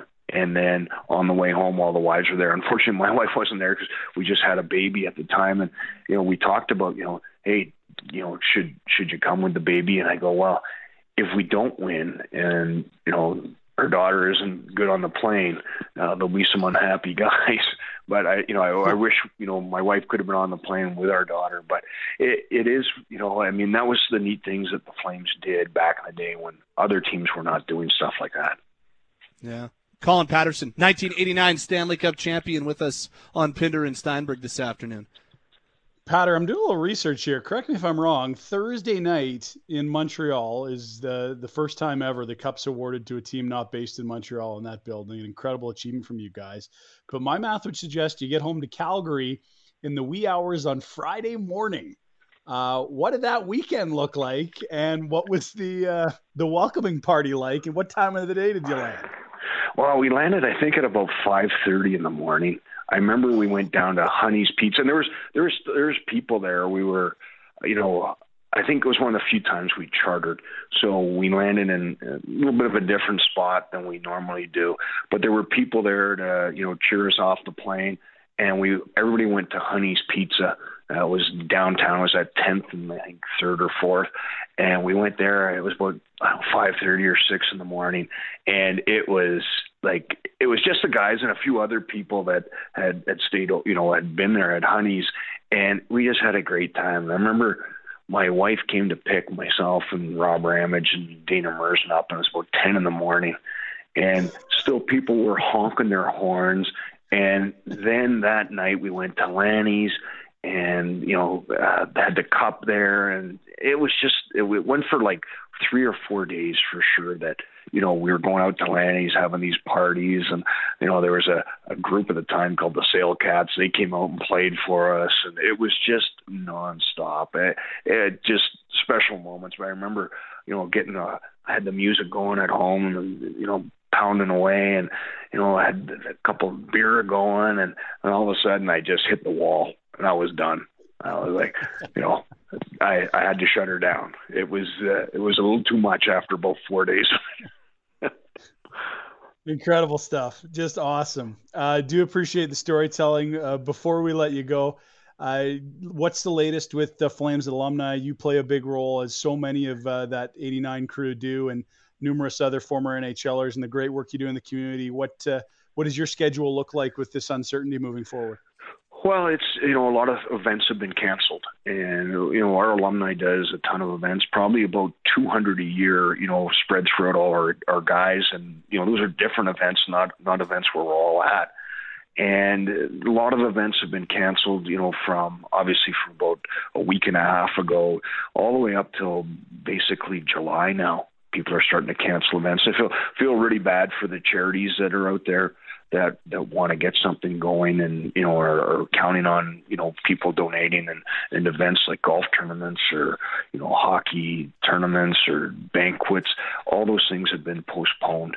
So it's been tough, but our alumni is continuing on with a bunch of different things on the social media front, on Instagram, on Facebook, and on Twitter.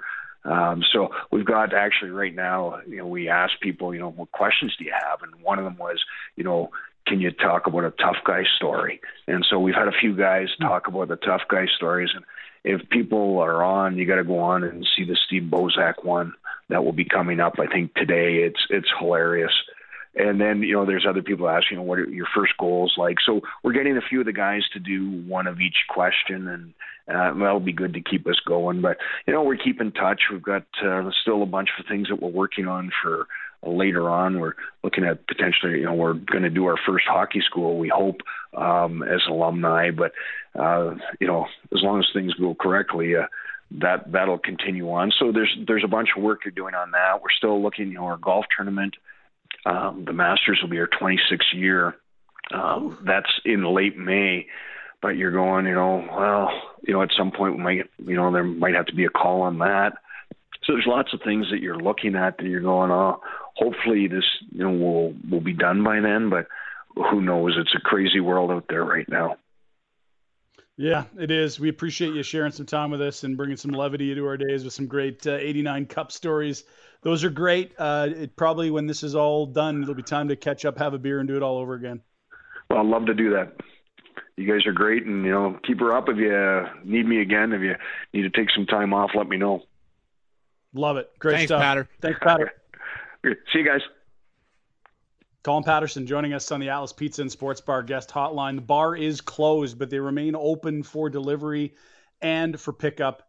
The number to call, 403-248-3344. You could do those all day, Patty. Patter is one of the best, and just incredibly engaging guy for fans that have had the opportunity to meet him, be it at alumni events, the Flames Ambassadors Poker Tournament, any of those events. Just one of the great guys you could run into and have tell stories from the good old days. That's some amazing stuff there. I believe, we don't have Patter on the line anymore, but I believe Colin was one of the first guys to kind of push, and the 1989 Flames team was the first team to start the tradition of every player gets a day with the cup. I believe I believe that's what Rob Kerr told me.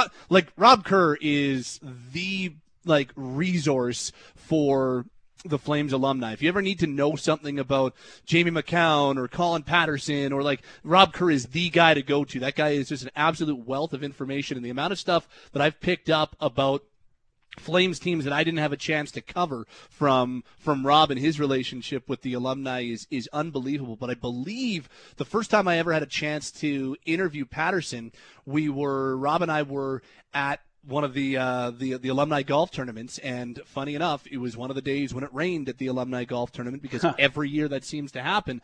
So we were inside, and Patter came and joined us, and yeah, I believe that the 89 team was the first team to start the tradition of bringing the cup home, and each player gets a day with the cup, which I thought was pretty cool. But just, I know that right now, and the last thing that Colin was talking about was, the pausing of the alumni events, but the amount of community work that the alumni of this organization do is, I believe, second to none among any NHL organization. And this is not to necessarily besmirch the work of other NHL alumni, but this group doesn't do anything for money. They don't do anything for bottom line.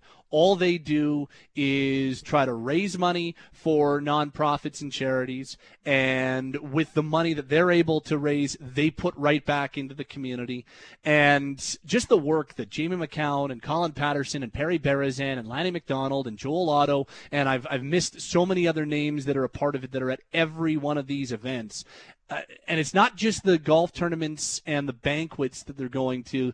It's the Special Olympics floor hockey team with just the two teams and the parents, and they go out there and they drop the opening face-off and the special guest referee, and they hang out with the kids and the parents for 2-3 hours. It's those events. It's what they do for cerebral palsy and the bikes, the hundreds of bikes they've been able to buy for children who are dealing with cerebral palsy. Like it is incredible what these guys do, and they don't get enough credit. They don't get enough fanfare for what they do. They don't want that, but I feel like it's our job to underline what an incredible group of alumni exists with the Calgary Flames. I don't think there's an NHL team that has anything like what we have here in Calgary, so whenever we get these guys on, it's always an opportunity for me to underline that, because I just don't think they get enough credit, and they deserve all the credit in the world.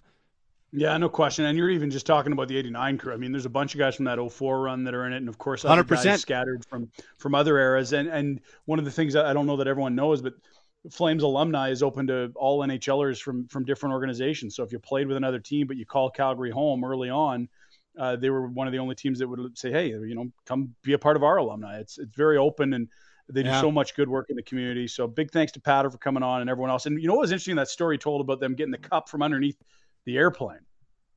Like, can you imagine the cup not being on the plane with the players in today's NHL? Absolutely not. In fact, Ryan Leslie, who's going to join us later today, just had a sit-down chat, probably not in the same room in today's climate, but with Ryan O'Reilly. And the picture that was thrown up on Twitter was, of course, O'Reilly and Patrick Maroon holding the cup on the plane. That might have been another tradition that the 89 Flames kicked off. Kind of cool. Yeah, and you're right. I mean, what they've been able to do, it's like you talk to players like Curtis Glencross or Mason Raymond or Corey Sarich or even that clown Brent Cron. You talk to these guys, and like it's an expectation. You played for the team, and if you're a part of the alumni, you just take part of it. It's not an expectation in a bad way. It's just like, this is the legacy. Everybody just buys in. Doesn't matter when you played for the team, whether you're on the 04 team or the 08 team or the 14 team. You want to be a part of this. Stajan talks about it. Like, you just want to be a part of the alumni and the good work that they're doing. It really is good stuff that they do. Okay, thanks to Colin Patterson, and I do think here's something cool. Tonight we're playing another Flames Rewind game. It's from this season, Flames and Boston Bruins from Feb 25. Might be the most complete game the Flames have played all year. They go into Boston, a team that had only lost in regulation once all year on home ice, and the Flames took it to them with a better team for 60 minutes. That game's coming up tonight at 6 o'clock. But next week we're doing some more classic Rewind games, and I think our job is to try and get a guy who starred on that team coming on the day, but like the afternoon before we play that game. So, for instance, my target on Monday, I'm going after Joel Otto, because 1989, Game 7, Vancouver, Calgary, in round 1 of the Smythe Division semifinals. Joel Otto scored the overtime winner, and Joel's one of my favorite guys to talk to, and when you get that guy out of his shell, he tells some great stories as well. So I think our target, a guy who played on the 89 team, Joel Otto, for instance, on Monday. We got some great games coming up next week on the Rewind side of things. Pinder and Steinberg up next. The NHL has been doing these conference calls with captains of all 31 teams, and today they did a Pacific Division conference call, including Mark Giordano. We'll play you some highlights of that coming up next on Pinder and Steinberg. Sportsnet 960, The Fan. Back to Pinder and Steinberg, Calgary Sports Talk in the afternoon. Sportsnet 960, The Fan. We know there's no hockey right now. We haven't heard from a lot of current NHL players during this NHL suspension. However, the league has started to roll guys out, and I think starting next week we'll start to hear from some more members of the Calgary Flames and just find out what different guys are up to, coaching staff too. This is a really odd limbo that we find ourselves in right now, and NHL's trying to work their way through it. Individual teams are trying to work their way through it. But today, a cool little conference call for captains of Pacific Division teams came together on that Zoom platform. You had Connor McDavid of the Oilers, Oliver Ekman-Larsson of the Coyotes, Bo Horvat of the Canucks, and Captain Mark Giordano of the Calgary Flames. And here's some of the highlights of it. It's mostly Gio. I went through it. Lasted about 40 minutes, so I went through and edited it down to about 40 minutes. Mostly Gio, but some cameo appearances in this from some of the other gentlemen on the call as well. Here's Mark Giordano, who updated us as to what's happening right now with him and where he is in self-isolation. I'm in Calgary. This is home now for me. A little bit different being home every day with the family and with the kids, but enjoying that time and trying to take advantage of it. The season sort of came to a stop. Obviously, it was a little bit of a shock for all of us, but like Oliver said, it's really important for us to be safe and everyone take care of each other and do the right thing and listen to what the doctors and nurses, they're the ones who are seeing this on the front lines, and we need to listen to them and do whatever they tell us to. And I think everybody just assumes that NHL players, professional athletes have gyms in their home. But then when you think about it, since you have everything you need at the office, I don't know why you would have to have a gym at home. So I'm just wondering how you're adapting, if you're using like household appliances, pets, all that kind of stuff. How are you staying fit? How are you working out? Yeah, I mean, I don't have too much here. I have some few cardio machines, like you said. So used to having that resource at the rink, but I've been doing a lot of body weight stuff when it comes to strength and all that. A lot of push-ups and old school exercises. But you know what? I think as long as you put in about, you put in a good half hour to an hour a day, and you maintain a lot of what you have with even just simple body weight exercises. For us, I think the main thing is we want to be on the ice. So that's the part that sucks right now. We can't get into our skates and get on the ice. So trying to find a lot of different creative ways to stay active, and it's hard to motivate yourself some days, but try to do it as early as possible in the morning and get it over with. All right. Let's try a couple of individual ones that were sent in from media members. Ben Kuzma of the Vancouver Province, for you, Bo. If, he said, but I'll say when the season resumes, how much will you guys be lifted by a healthy roster, and what do you think the Canucks will have to do better? Yeah, I mean, we had a couple of injuries. Markstrom, our goaltender, that was hurt. Tanny, who was kind of just got hurt before this ended. No, it's definitely going to help get our roster healthy and get back going again. I mean, we have a lot of guys that are important pieces to our team, and if we can put it all together and stay healthy and play the way we know how to play, we're going to have a lot of success going forward. So we're trending in the right direction. Obviously, it was nice to be in the playoff hunt at this time, and all of a sudden this kind of thing happens, which sucks. But we're definitely we were doing a lot of good things before this. Okay. Connor, similar question from Marty Klinkenberg at the Globe and Mail. And we stipulated all these questions. There's a lot more important things going on in the world, but we're just going to take a couple of minutes to think about hockey. Your team was having such a great season. How does the interruption make it frustrating? Yeah, it's frustrating. But like you said, there's lots more important stuff going on, and the health and safety of everyone is what's important.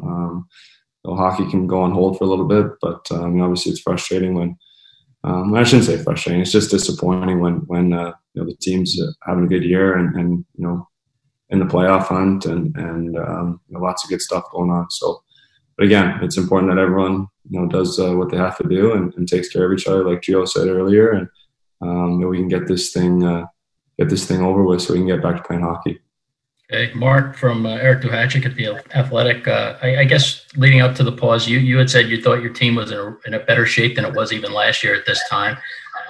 And how does the pause change that? And after 2 weeks off of skates, how do you feel? Yeah, no, I said that because last year we got off to this great start and we were sort of coasting in, and it just didn't feel like we were playing those type of playoff atmosphere games that you need to be in going into playoffs, and I think it hurt us a bit. So what I said was, if we do get in this year, we're going to have to go on a great run to get in and be playing our best hockey. The pause, like Connor said, I mean, there's no other way to say it. It's frustrating sometimes for us. It's disappointing, but again, we have to do what's right. And I think, being leaders on our team and in our communities, that goes a long way. As far as the break, I think if we can ever get back to play, and I think this is going to be one of the best playoffs ever, because every team's going to have all their guys healthy and ready to go. It's going to be, you're truly going to be playing the best version of every team, I think. So looking forward to hopefully getting through this as a community and as a group of NHLers here, and then we'll be in for some pretty good hockey, I think, if we can ever get into, past this and get into playoffs. Which teammate would you most want to be quarantined with? Which teammate would you least want to be quarantined with, and why? I'll go. We've been playing together probably the longest on our team, but me and Monahan are pretty tight off the ice. We train together in the summer and have developed a pretty good relationship. So I'll go with him. We have a lot of the same interests too. And then probably the lead guy I'd least want to be with is I'll say David Riddick. He crushes a lot of Pepsi and pop and stuff like that, so I would have to load up for him. And half the time he's yelling at me on the ice and trying to say things to me, and I have no idea what he's saying. So I'll go with Ritter. And Mark and Connor, I'll give you both this one. We can lob it off. Everybody wants to know about the Battle of Alberta, and it's ticked up a little bit this year. Is it fun while it's going on, or are you enjoying it? Yeah, I mean, for sure. I think what's happened is both teams were both in those playoff spots, and I think for a lot of my career, it wasn't like that. So this is so much better. I think it's so much better for the game, and it's a lot more fun to play in those games. And we've had some good ones this year, so hopefully we'll keep that going. Yeah, I mean, like Mark said, we've had lots of games where they've been pretty meaningless, and this year obviously with the games being so tight and these four teams being so tight, in Calgary and Edmonton, especially, there's the fans always get into it. They're always lots of fun. This year they've been pretty wild. So we'll get back playing here, and maybe we'll even see them in the playoffs. So that'd be pretty fun. Let's see how imaginative and self-serving you guys all can be here. We got all different positions in the standings as they were frozen. Some teams safely in. I think we got one team here that is either out or in, depending on whether we have points or points percentage. So let's go around and see, how do we want to restart this, and what kind of playoffs do we want to have? So, Bo, I think you're in the most interesting position. So you think we need to play some more games, or else go by point percentage, right? I was just gonna say, either go by points percentage or play some more regular season games. Obviously, to make it completely fair, you'd want to play regular season games and have more games to get in. But if we're gonna start playoffs right away, then obviously sorry, Gio, but you want to. I don't know if you guys would be in or not, but definitely by percentage, and I think that would put us in. But it's tough to make that call. That's for sure. All right, Connor, what kind of playoff should we have? I think they look pretty good right now, but obviously a fair season, and a fair season's a full season. So if we can do that, then that's what we'd obviously prefer. But I don't think we can just step into playoffs and game one, Calgary come to Edmonton and guys just run around, kill each other, and haven't played a game in 2 months. I think it'll end up the Stockton Heat versus the Bakersfield Condors if that's the case. So we want to keep guys healthy and we want to make sure that everyone's get up and ready to play some playoff hockey. Like Gio said earlier, I think, if we can get back to playing, I think it could be some of the best playoffs we've ever seen, where everyone's healthy, everyone's rested, and it could be real exciting hockey. Mark, what do you think? Edmonton, Calgary in a couple of weeks? Yeah, you know what, I don't know. I've thought a lot about this. I think, like Bo said, you want to like in a perfect world, you want to play the regular season out and let it play out. Whoever gets in gets in. But I don't think realistically we're going to have that time. So the best one I think I've heard is you can't eliminate teams who are out on points percentage or stuff like that. I think you go 12-12 and more teams get in this year, maybe a couple buys at the top and play it out. But yeah, I think it's going to be tough too to just jump into a playoff game first game. So I don't know how they can work it out where we can almost get, even if we can get a couple in before that, it would be nice. But we'll see how long this lasts and how long it goes, right? Oliver, I didn't think you needed to be called on when he said 12-12. I figured you jumped right in, so go ahead. I think it's only fair to start where we left off here. I think it would be good for the playoffs to get those games to really get going again and get into a playoff spot and be ready for a really good playoffs. I think that would be benefit all of us. And like everybody else said, I think it would be a really good playoffs because we're getting a lot of rest and everybody's going to be healthy when we get back. How are you keeping your team together? Is it you do Zoom calls like this? Do you you have a chat room? How are you doing this? Mark, who are the guys on your team who are just bombarding you with texts and they're big in the group chat and the other guys are silent? Yeah, I mean, same, like just some ridiculous pictures and texts and stuff going on. But I'd say Zach Ronaldo and Big Luch are the two that they get the chat going every day. And once one guy starts it never stops. The phone just buzzes the whole day. Been having trouble keeping my battery at keeping my phone alive because there's so many texts coming in and buzzing my phone. But it's great that we have this, honestly. Like, we have this technology now where you can FaceTime, you can do all this stuff and at least somewhat stay connected. So we've done that. And, our team has been sending us updates through emails on what's going on and trying to keep us posted, but not much has really changed. So it's been weird times, but at least we have this where we can actually do things like this and stay connected a little bit. TV shows you're binging right now, your Desert Island Discs, the album that you need to get you through this sort of thing. Let's go around the horn. Oliver, you didn't talk on the last one, so you go first. Yeah, I mean, it's been a lot of time on the Netflix, but I've been watching a lot of Swedish TV shows that came out a few months ago. So if you guys have any good ones, I would be happy to watch them. Who's got a suggestion? Help a man out.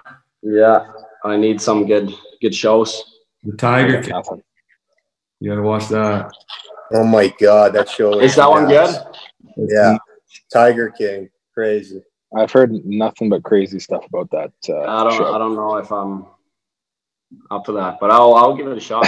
You'll like it, trust me, buddy. It's the weirdest stuff you've seen in a long time. What about the music that gets you through this, Mark? Oh God, I'm old, so I mean I'm a big Pearl Jam guy. I'm not. I don't mind. I'm from Toronto. I don't mind like Drake and stuff like that, but I'm more of Pearl Jam, Nirvana. That was my stuff growing up. So I'm more of a rock alternative type of guy. All right. Let me ask you guys, anything you've noticed or you've learned in your time away, a skill that you thought you didn't realize you had, like cooking, building something, or maybe a hobby or something you're taking up, learning a language? Mark, start with you. I actually ordered that. There's a company called HelloFresh the other day where they basically send you, all the ingredients with the instructions on how to cook the meal.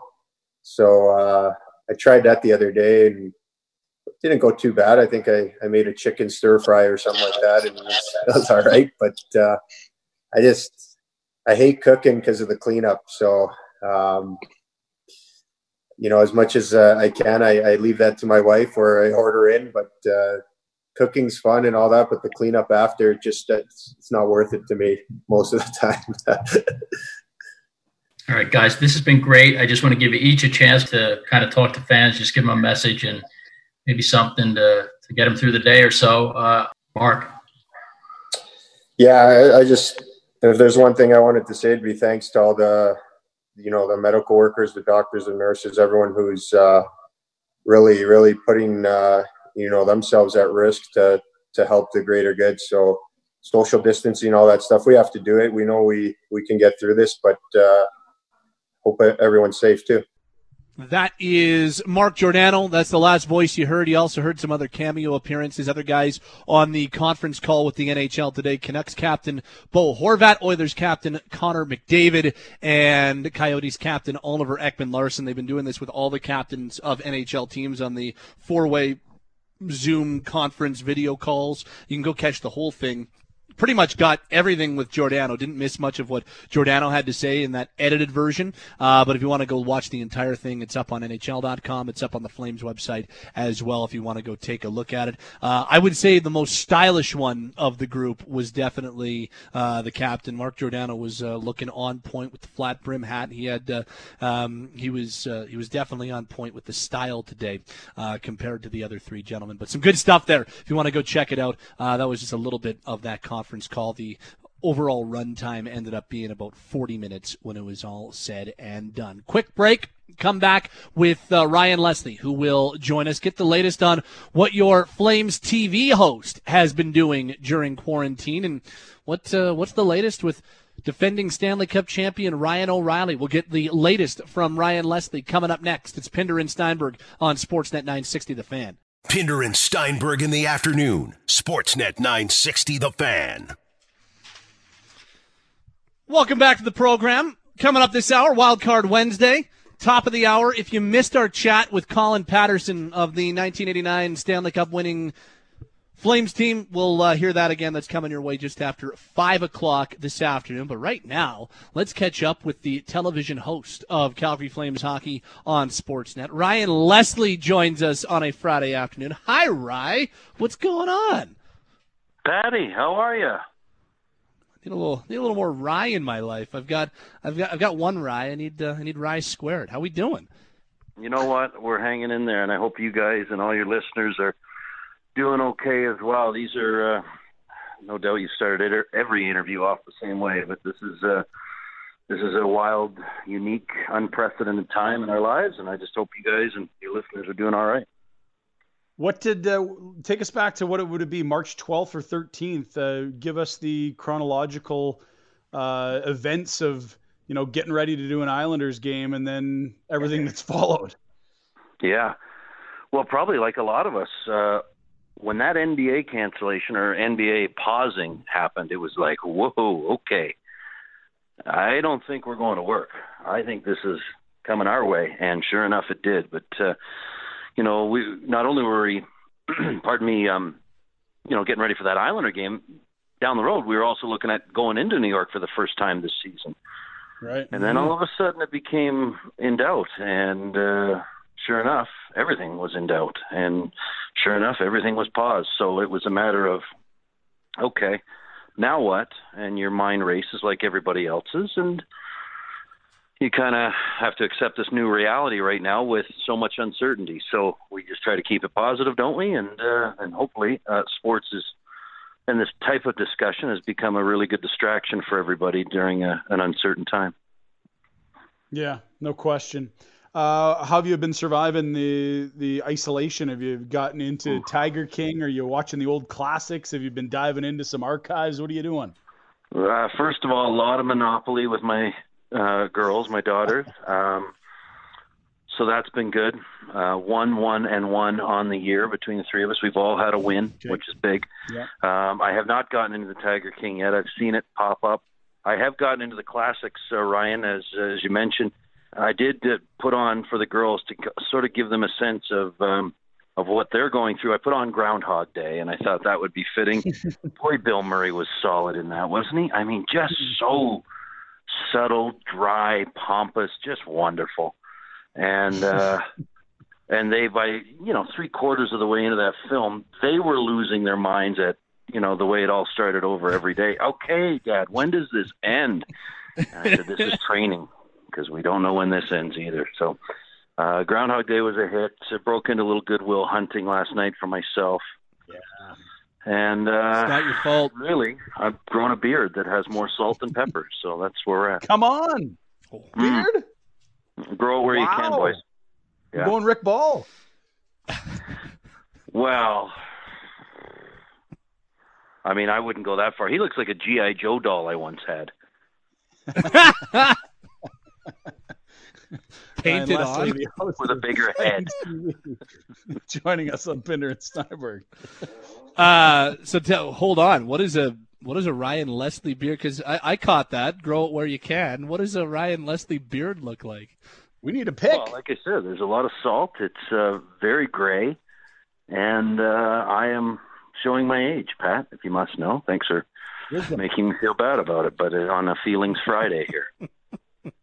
Feelings Friday. I was hoping we'd get that throwback. It is Feelings Friday from the old Big Show with Ryan Leslie and Pat Steinberg. What are you doing with Ryan O'Reilly? I saw that you caught up with the Stanley Cup champion. Tell us a little bit about that. You know what? I mean, like everybody else, we need content right now, and so it's great. I reached out to Ryan, and we're just recorded a hit today.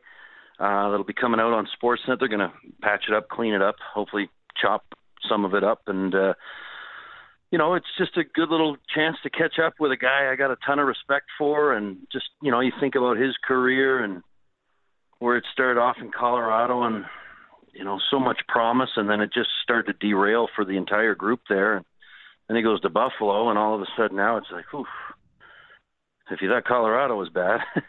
But, then he gets the trade to St. Louis. And anyhow, we just kind of talked a little bit about hockey. We talked a little music. He broke out a great Tragically Hip song. I won't give it away which one, but he even sang in it, if you can imagine. So really? A nice acoustic and and a nice guitar that he showed off that he bought as a little treat to himself after winning the Stanley Cup. He's a heck of a interesting guy, a lot of layers. And, you can talk, by the time you get around to talking hockey with him, normally when you're face to face, you've already covered some ground. So, one of the first times I ever really sat down and chatted with him away from the rink, it was entirely about music. It was great who he was listening to. It wasn't an interview. It was just a couple of beers, a couple of stories, a couple of laughs. And, every time we get a chance to catch up, you kind of always learn something new. And I know, Pat, we've had this discussion about he and his dad and just sort of mentally how he helped help resurrect his career and just how sort of mentally tough he was. And it's funny, I asked him, I said, you're pretty even keel. I said, but do you ever just kind of chirp guys out on the ice? Do you ever just lose it? He goes, nah, I'm just not tough, so I don't bother. That's that self-awareness thing we're always talking about. What's that? That's the self-awareness thing that we always talk about. Looks like Ryan O'Reilly knows his limitations. I think so.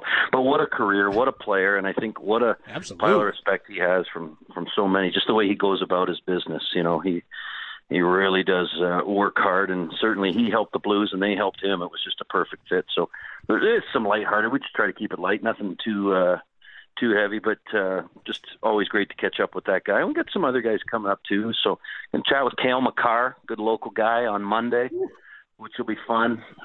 Really like that young player, and certainly comes from such good stock. Gary, his dad, is just a great guy. And what else we got? I might even catch up with Noah Hannafin tomorrow. Yeah, that's right. We got Noah Hannafin. That's going to be an Instagram live chat, so you can check that out if you're bored on a Saturday, 4:00 our time. And great to catch up with that guy. And I really hope his dad makes an appearance. If you like a good Boston accent, his dad and his buddies got the best Boston accents going. So hopefully Bobby Hanifin swings by in there too, and we can see his mug. And so we got Hanifin Saturday, I think Makar on Monday, and trying for John Cooper here sometime next week as well. So some good conversations with some guys around the league and try to get some content up. And, I don't know, kill the boredom if nothing else. Okay, now can you please give us the, and I know the answer, but can you give us the genesis of the name Man Rocket when talking about Noah Hanifin? Yeah, I think that was a Spittin' Chicklets reference, wasn't it? I believe so, yeah. I think that's where they gave him the nickname, just probably 2 minutes for looking so good. I don't know. I've never been in that same category. So, he's a good young kid, as I think you guys all know, and we'll have a chance to chat with him. Hopefully, a little hockey, but hopefully other stuff too. He's out in Boston there, and I know there was, like everybody else, when all this news first happened with COVID, it just became, all right, how am I getting home? And I got to get back to the family. And so I know he was excited to get back, be with his dad, and then the rest of his family who were out of town, they got back there too. So we'll catch up with him, tomorrow night and let it fly, I guess. We'll see. Hopefully there's some good chirps in there and no holds barred. Can you talk about John Cooper? Can you relay the story? Like I don't, like, you're a better storyteller than I am. So can you retell the story? Because John Cooper was one of the many celebrities that showed up in our impromptu talk show at the Encore Casino in Las Vegas last June. And I think it's probably safe to say that you were the host of the talk show, and then the rest of us were just panelists on the Ryan Leslie show. But John Cooper was one of many dignitaries who stopped by that night. Yeah, that was a shift. That was a good shift there, a good 8-hour shift, where you everybody just kind of held court there, right in the lobby bar there, and it was a who's who of hockey and a bunch of us nobodies. So it was great, and we're sitting there right on the rail, and people were just coming and going. I remember Darcy Tucker was there. There was a couple of goalies were there. Marty Turco. Marty Turco was there. That's right. And kept calling him Brodeur. Just hated it.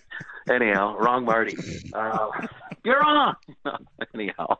And then Cooper was just swinging by with his wife, and he sure enough joined us and jumped up over the rail and sat down and held court with us and told some stories. And that was a battle. Everybody, that was just a great little culmination of personalities and edge and chirps and jokes and carving one another, but it was just so neat. That was, of course, all part of the NHL awards when Mark Giordano, who was there briefly, won the Norris that weekend, or that over that time period. So it was that was a great time, and there was a lot of fun, a lot of stories. Some you can tell, some you can't. No, there's definitely some in Vegas every other weekend. Seems. Remember, did you Elliot ever tell Friedman. The story about credit card roulette on the air? Did that ever go anywhere? What, the one that you got that my buddy still talks about? I can tell that story. It's very your buddy a little. Yeah. So, by the way, in the last story I'll tell from Las Vegas, somehow we had Elliot Friedman's kind of beach shirt, like the short sleeve button up Vegas shirt. It was down to, I think there was one button still left done up that night. Is Friedman? You know what? The next time you have him on, you should bring that little. Because the next day he couldn't believe that we were not ready to go, hard hitting, reporters, and let's get. But he was. I'd like to get his thoughts on the air about what he thought about that little shift there too, because it was a lot of fun. I ran into him sometime later. He's like, "Geez, that was a good one," and there was just a lot of laughs there. So you'll have to ask him about that. But yeah, there was a couple of rogue sprouts coming out, and then the whole shirt was unbuttoned. It was just classic. He looked like he brushed his hair with a balloon. It was wonderful. I'll ask about that on Monday. The Pinder, the credit card roulette story. A few years ago, Ryan was like, "Hey, what are you doing?" I'm like, I might go meet a couple buddies for wings. He's like, "Mind if I pop by?" I'm like, "Yeah, come on down." We all met at the Cat and Fiddle. It's two of my buddies. One of them is the big ogre who works over at 660 News, and so we had a couple beers and some wings, and Ryan Leslie's like, well, let's do credit card roulette. And, you know me, I'm a very risk averse person. Let's just play. No, I'll cover my share, guys. I'm good. And so my buddy's like, no, let's play credit card roulette. He's got a bit of a gambling problem. So he's like, yeah, let's play credit card roulette. Okay. Strong. So I'm like, all right, sure. It's like, what's the worst it could be? Like $100. Okay, if I get it, I'll be able to swallow this one. So I'm like, I've heard some other credit card roulette stories that I just don't want to talk about that give me literal anxiety. But so we're like, okay, so we throw it all in, and funny enough, Leslie's card is the first one picked. I think it came down to me and my buddy, and my buddy's was the last credit card in there. So he still to this day talks about how you pressured him into credit card roulette. I'm like, no, you were the first one to dive all in. This is it's all on his shoulders, but he still talks about it to this day, and he still wants to give you a piece of his mind. I don't think he should. Well, I'll throw that out there on the road from time to time just to spice things up a little. And there's some it's all a big group. I can remember once we were going to, I think it was a Mumford & Sons concert, and there was about 18, 19 people, your own group. And then you kind of, hey, some people, and hey, come on, join. And tables are joining. Hey, who's up for some credit card roulette? Oof. Oh, God. And a mutual colleague of ours lost. And it was well over $1,000, and we decided to all go in on it. But it was a couple of us anyhow. But it was a sting and a story that will never be forgotten, or really ever one that you get over. But it was a good one. Yeah, I won't say who that guy is, but I've heard the story. Ryan Leslie's with us, the right beside you. Flames TV host from Sportsnet, joining us on Pinder and Steinberg. Rye, do you get a sense of what a best case scenario looks like, or what an unusual playoff format that maybe you've got a sneaky interest in that could be out there? Well, to be honest with you, we don't know. So but if you're asking me to speculate, have I seen the proposals through the summer? Wouldn't that be great? I'd take it. I'd take it in a heartbeat. And just get the game back up and running. And I don't care about the format. I'm not trying to avoid the question. I just mean it like I just want this whole thing to flatten out and for us to all go back to normal work, for everybody to keep their jobs, for everybody to get back to enjoying the reason why we're all here and listening and talking about it is sport and certainly the game of hockey. So the format, smarter people than me will hammer that out when the time comes.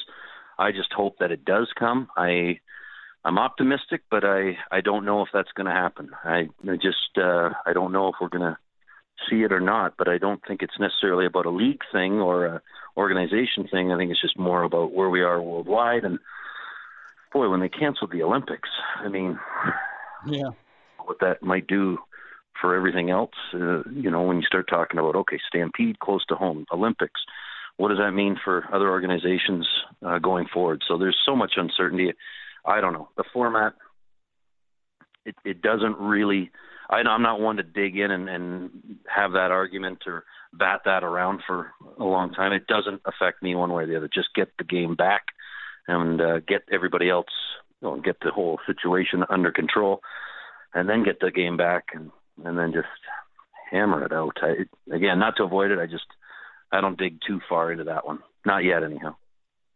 Yeah, we're trying to stab in the dark here. We really don't know what the future looks like, to be sure. I'll ask you something that you would have some perspective on. How did you see the Flames play, rounding into form, out of form, same old over the last 3-4 weeks before they canceled the season? Because I'm sort of the mind that they were finding consistency, and there started to be an identity of what you could come to expect from this group for the first time, maybe all year. Yeah, I think I'm with you, Ryan, to be honest, because you didn't see that prior. And the one thing I liked, and I had a really good conversation one night with Jeff Ward, and that was just about last year compared to this season and the meaningful games that you didn't necessarily play last year. You had 107 points. You were kind of cruising versus teams that kind of clawed and scratched their way in all the way coming down the stretch and in and never really took their foot off the gas. And so the one silver lining that he took away that I found really interesting was maybe this is even better. He goes, I might like our chances in the playoffs a little more this year because groups had that bad taste. They haven't forgotten it, despite what they'll tell you. But most importantly, they're clawing and they're scratching like other teams, and there's no easy nights, and they know that. And I just thought that was great. And you started to see some consistency. You started to see guys like Johnny Gaudreau change their game a little bit because they had to. And he had took some heat, understandably so, but guys like Johnny, I thought really kind of were finally finding their groove. He wasn't maybe lighting it up the way we saw him a year ago, but he was becoming more and more effective and still getting points along the way. I just think the group as a whole, geez, like you guys have probably kicked this thing around all year about the type of uniqueness that this year will be remembered for, from TJ Brody to the coaching change to Chris Snow to, players underperforming to now this. Like, we'll never see a season like that. And yet there they were. And of course, you sprinkle in the Battle of Alberta, you sprinkle in some of those tests and those setbacks and those head scratchers. And it is a season, a hockey season that I will never forget. And there's been some good ones, there's been some bad ones, but this is probably, well, it is. You're never going to find a more unique year than this season for the Calgary Flames and hockey and sport and our lives in general. But for the Flames, as we boil it down to that, that is the most unique one. So I'm with you. I think they were starting to find it, and hard to believe that late in the season, only then could you start to see shades of an identity or some consistency, but that's where they were. Yeah, it's funny. You mix in all the off-ice news events. There's enough for a decade there. You add in the passing of Ken King, an iconic builder in the city. Like this is sure. Absolutely, you could spread it out over multiple seasons and it would still feel crazy. All of it 1 year. Ryan Leslie joining us. He's the host of Flames Hockey on Pat got new glasses as well, so you throw that in there. And you'll be some new glasses as well. You'll be happy, Rye. I got in a haircut just before this thing really started to hit the fan. So I'm not letting this mop, like it won't be pork chop balloon head for me for a few months. So you'll be happy to know that. Yeah, I am happy. I'm glad you let me know, because sometimes you get so busy, and you're very busy, and I know your hairdresser is also very busy, that what happens is when that all kind of collides, your hair gets high. It doesn't get long or wavy. It goes up like a high flat top, like, UNLV in the 90s kind of thing. It was kid and play, very kid and play. It gets some vert. Yeah, there's some serious. I can't jump higher than 2 inches, but my hair gets crazy vert. There's no doubt about it. I can't jump over the Airdrie phone book, but I'm your guy if you need high hair. Let's not forget Young Stars tournament a few years ago in Penticton when it came to the swimming events of the competition. Oh dear. And Patty had to peel the tarp off. And we're like, okay, Pat, no, seriously, take your sweater off. Let's go. We're going to swim. Guys, I'm ready to go. Luckily, it's cashmere, or more like steel wool up front, and then it's just a little smattering on the back. But up front, it looks like full-on sweater weather. Mohair sweater hanging on the front. Oh, I think there was like a scrunchie or a clip in it or something. I don't know. Oh, jeez. Yeah, you can curl them, a couple bows. It looks good. Well, that's probably a good way to wrap it up. Before you go, we heard Real Lou yesterday. Can we hear a little other Labardius before we wrap up? Oh, I felt bad. We were having a conference call the other day, and everybody's we take care of the business side of it all, and then all of a sudden somebody said, is there any jokes? And a couple of people, Ron McLean told a great joke, and there was a couple more jokes smattering, and then all of a sudden there's this deadpan silence, and I just said, if anyone needs a personal Peter Labardius impression, you can call me anytime, but phone's been ringing off the hook. Yeah, because this thing comes down to two things: good people and washing your hands. Yeah. Bye, Rye. Yeah, stay safe, you two. Good luck in Monopoly. I'm the hat. Good on the thimble. There you are. Hat makes sense. That fits. It's Ryan Leslie, the television host of Flames right? Hockey on Sportsnet. On the Atlas Pizza and Sports Bar guest hotline, the bar may be closed to patrons during these trying times, but they are open for business. Pickup or delivery is available. Call 403-248-3344. That's 248-3344. It's funny, Ryan. There was a time when I would do some shaving of the chest or whatever and get it down to the wood, and you're like, now it just isn't worth it. It really isn't. It's a lot of work. It's a lot of cleanup more than anything else. So now what I do, I just make sure that I will shave and groom only the spots that I need so that I can wear a shirt with somewhat of an open collar. Like if I want to wear a polo or a golf shirt, I don't want to be that guy with, stuff poking through. Like I want to give the illusion that there's not a forest growing underneath there. So I'll groom that part, but the rest of it, maybe a little trim here and there so it doesn't get too out of control, but it's not worth it to go full on full scale when it comes to the grooming. It's not worth it. You got to pick your fights, Pat. You don't necessarily get in a war you can't win. So you got to work the edges and take care of the little things that you can affect. So I feel like you've figured this thing out. You've nailed the philosophy. And that's probably enough. We don't need to hear any more about your excessive body hair. I think that people would like to hear more about that. I think we should tailor a question on Wild Card Wednesday about that coming up next. Thanks to Ryan Leslie from Sportsnet. Thanks to Ryan Pinder for so easily being uncomfortable. Wild Card Wednesday is coming up next on Pinder and Steinberg. Sportsnet 960, The Fan. Let's take a spin and find out all the things we never wanted to know about our afternoon show. It's time for Wild Card Wednesday. Sportsnet 960 The Fan. Guys, I kind of feel like we already got some information you didn't want to know in the last segment with Ryan Leslie. But nonetheless, we've got more cringy stuff to tell you about our lives. Welcome back to the program. Wild Card Wednesday on a Friday. Happy Friday. We've got Logan Gordon at the Basement Systems downtown studio. We've got Ryan Pinder from his wife's home office, and we've got me here at Shea Steinberg as we are ready to go. We're in the Wild Card Wednesday casino. We got 5 categories. We got pop culture, personal life, career, sports, and wild card. Each one of the 3 of us will pull the slot machine once, and then we ask a question we all answer. That's the basic format of Wild Card Wednesday. When we have a station that sports is on, we usually do it once a week. When we don't, we usually do it once a day. And that's where we are right now, the latter. Are we ready to go, boys? How are we feeling about a Friday edition of Wild Card Wednesday? I have gotten career 2 days in a row, and the 2 days before that, I've gotten personal life. So I've basically only exercised 2 columns of the 5 all week. Not bad necessarily, but I'm looking for variety today. I've had. Well, why don't you go first? If you go first, I bet you won't get one of those 2 categories. All right, let's do it. I'm going first. I got my lucky coin here. Let's do this. Wild Card. There we are. Good.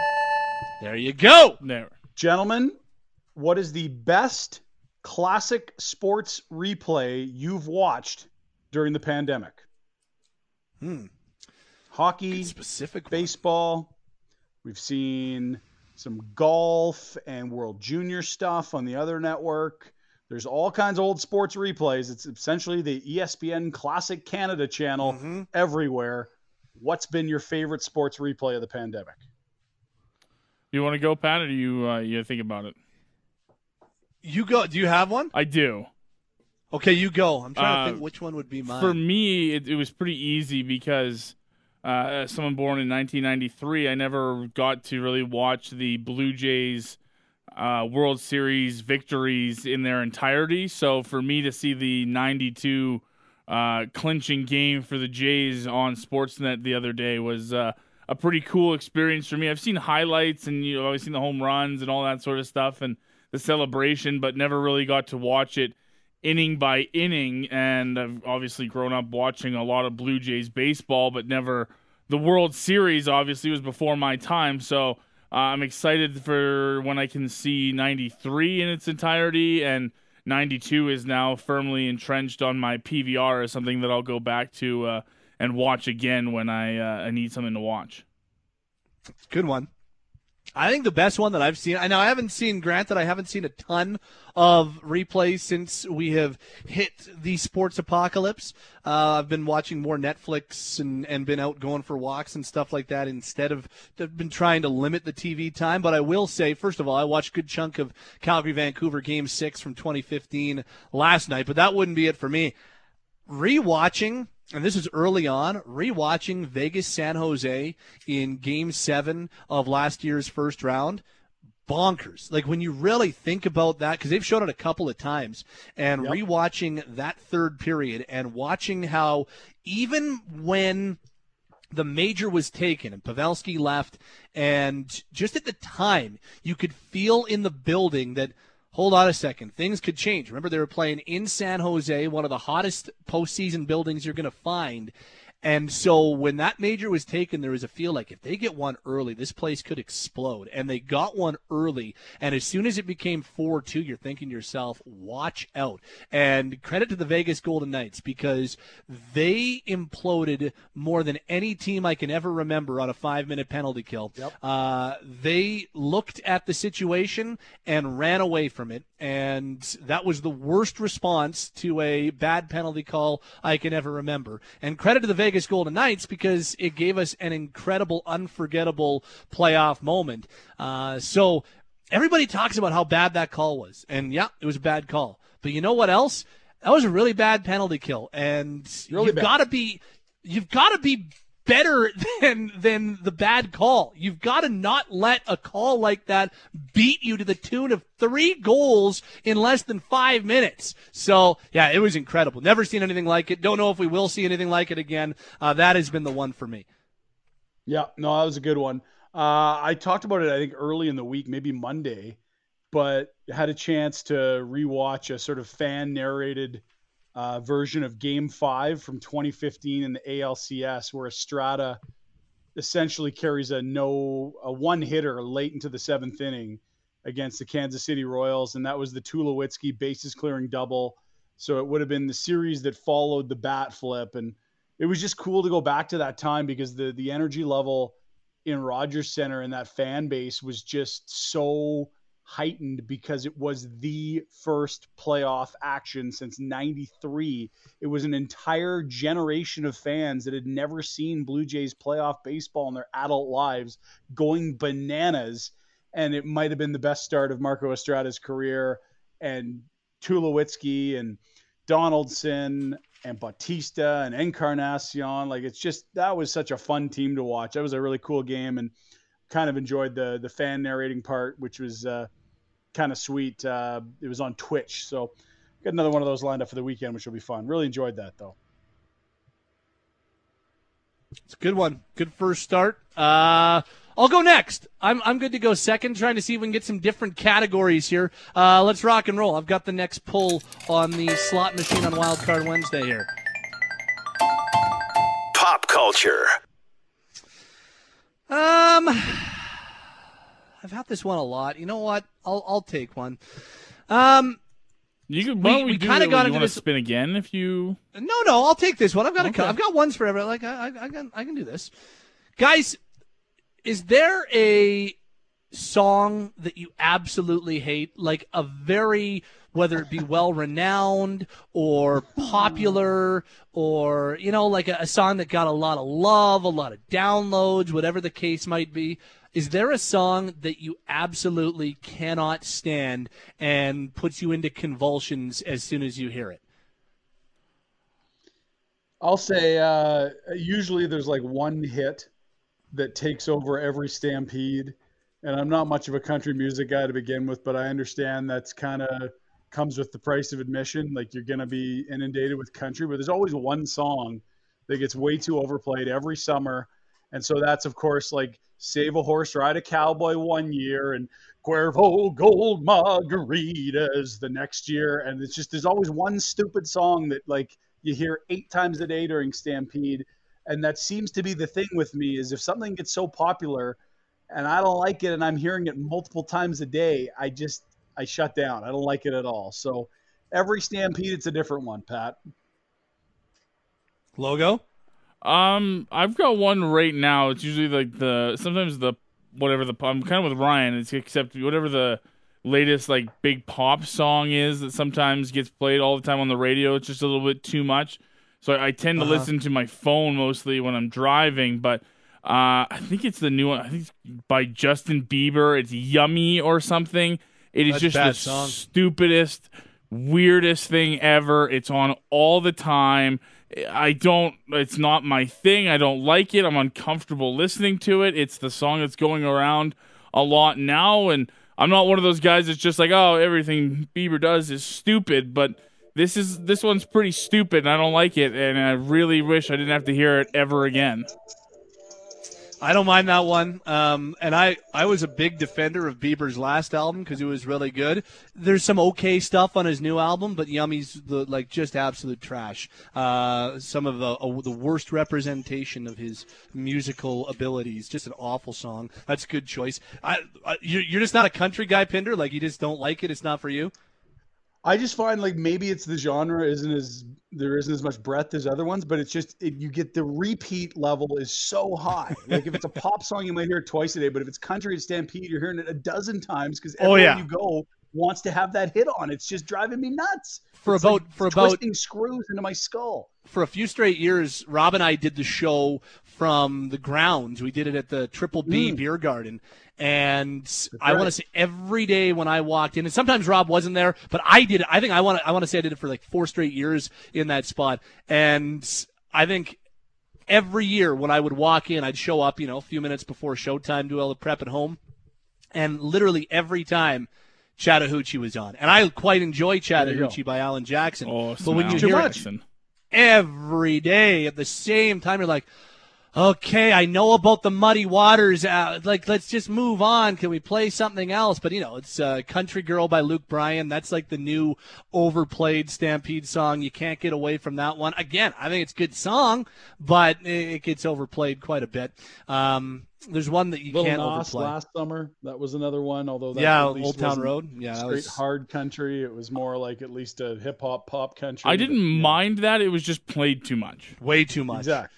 Actually, a decent song, but just way overused. You can never play too much of something like that, though, by Tim McGraw. That one can get played over and over and over again. The one for me, I got to go. I want to say a few summers ago, it was a summer that I did a lot of driving, so there was a lot of satellite radio because I was driving all over North America that summer.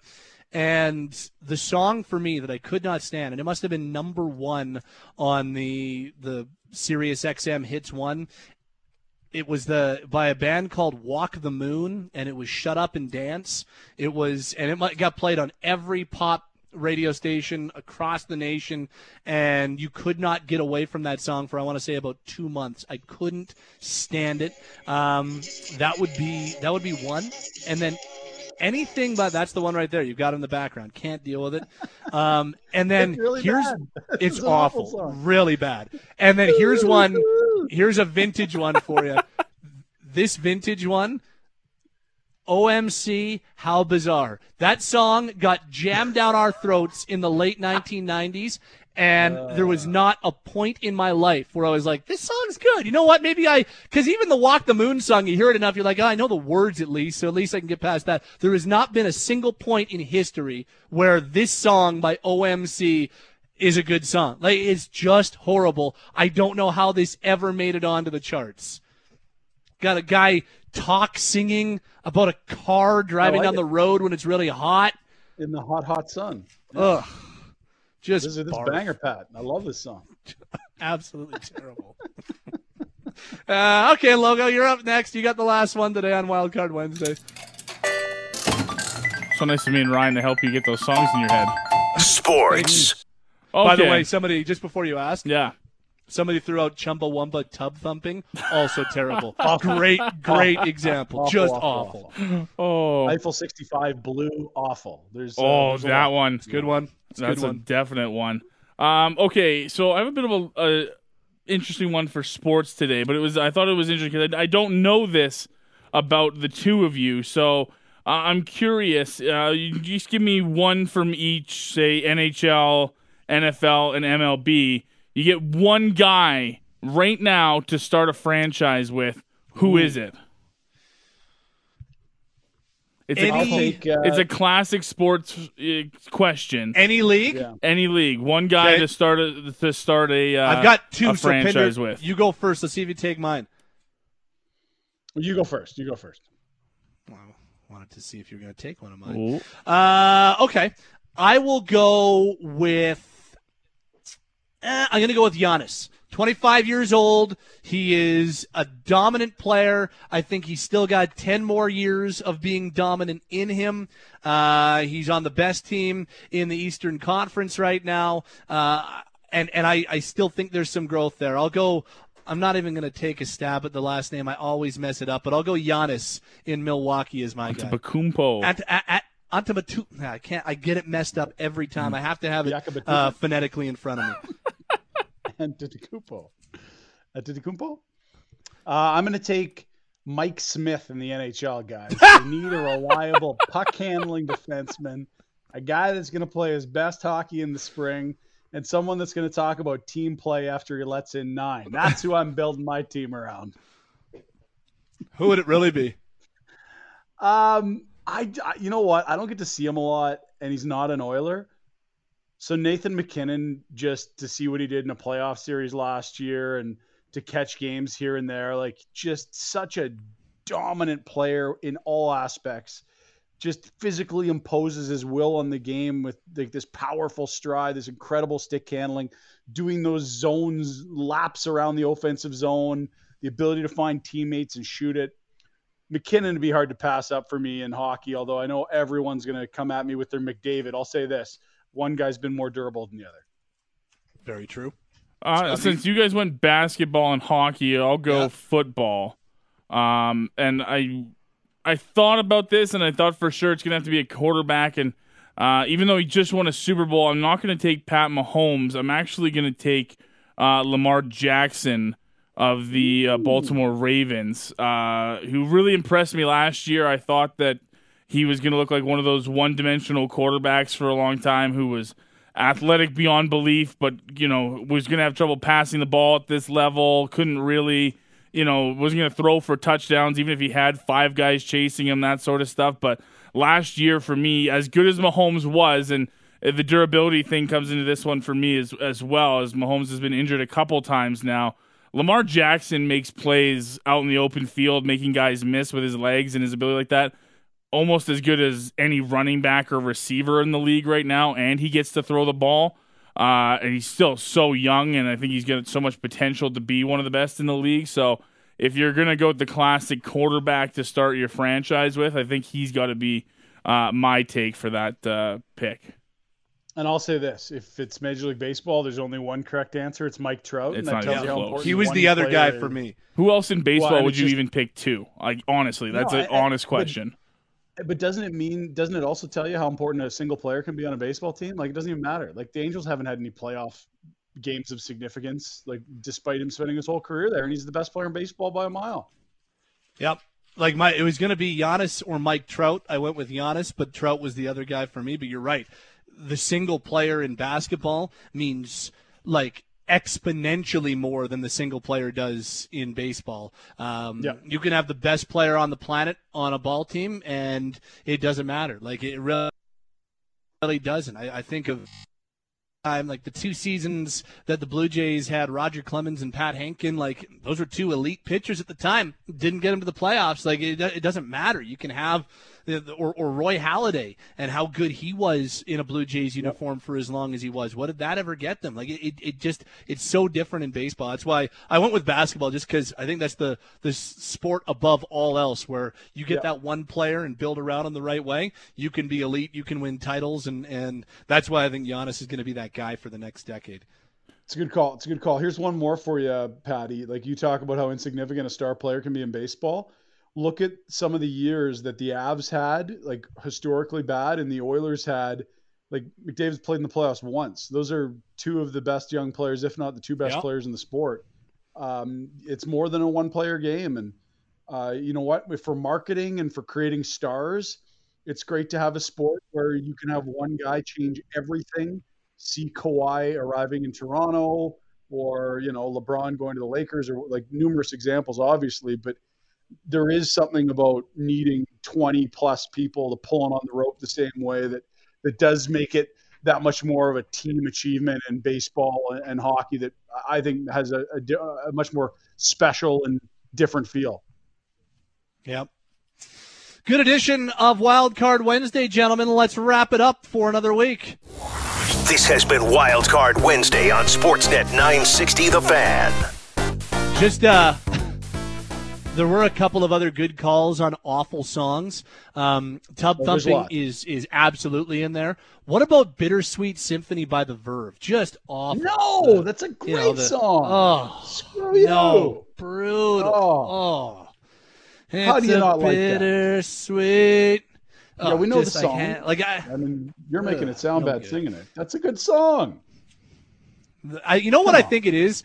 The guy's stupid face on the video when he's walking through the streets. It's such a punchable face. Oh, never, such a beautiful song. Never got behind that one. And here is, I should have put this one out there. It just hit me because my buddy is texting me. He's a wedding DJ. He's mad at me because I talked about the Walk the Moon song. But which blows, by the way. Here's a wedding staple. It's a bad song. Here's a wedding staple that I cannot stand. Old Time Rock and Roll by Bob Seger. Just awful. Like that song makes me leave the room when it comes on.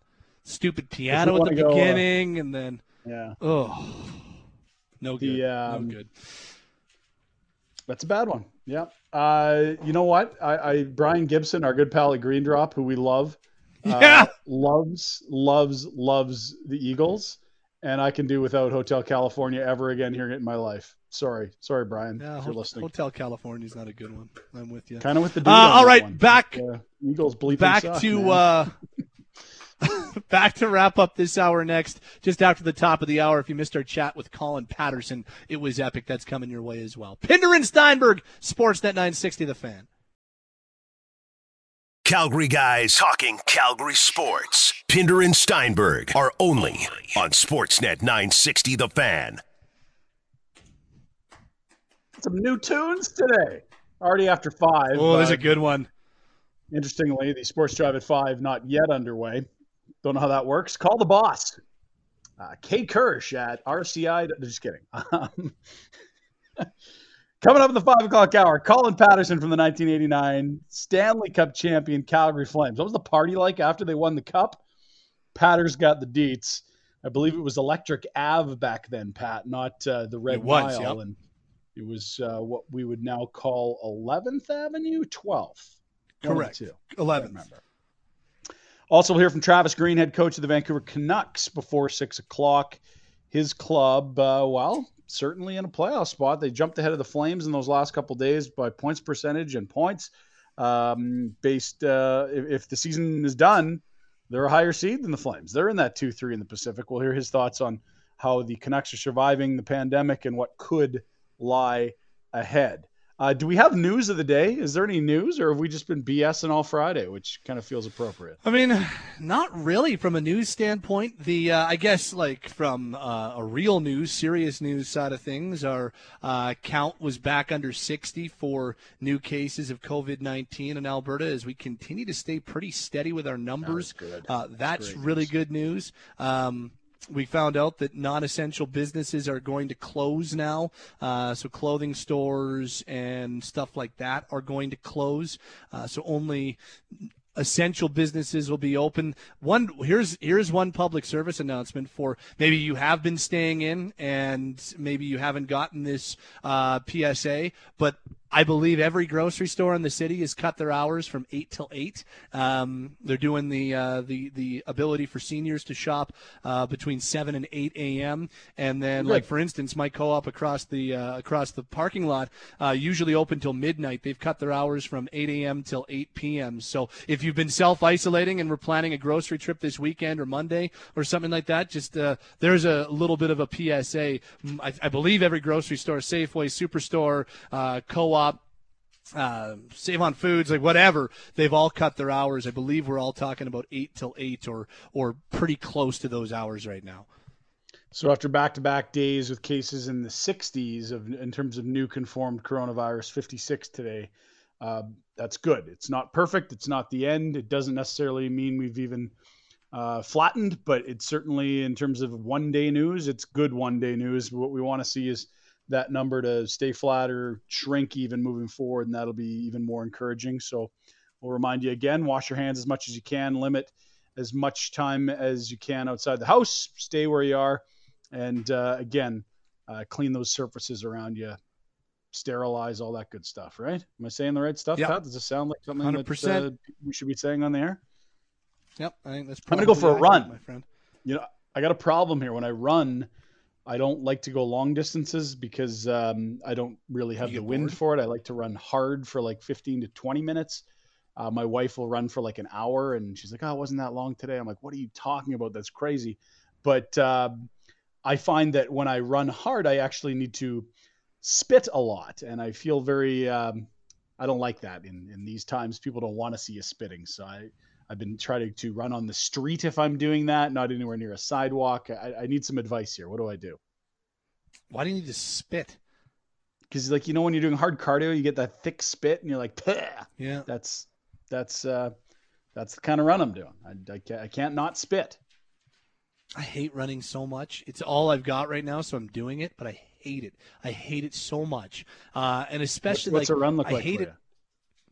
I'll go down, I'll cut through Millennium Park, run along 14th Distance. Street for a couple of seconds, and then drop down to one of either the south or the north river path and just take a route. Sometimes I'll run west and run along Memorial. Sometimes I'll go east and run on the south side towards the Peace Bridge and Princess Island. So I usually just go for a river walk, and I try to do 2 or 3 bridges is what I try to do. There's a lot of walking breaks because, I don't got a lot of wind either. And my cardio is so much better than it ever has been, and I still don't have much wind. I just hate running so much. So could you run like a 5K, could you do a 5K run, or would that break you? How long would that take?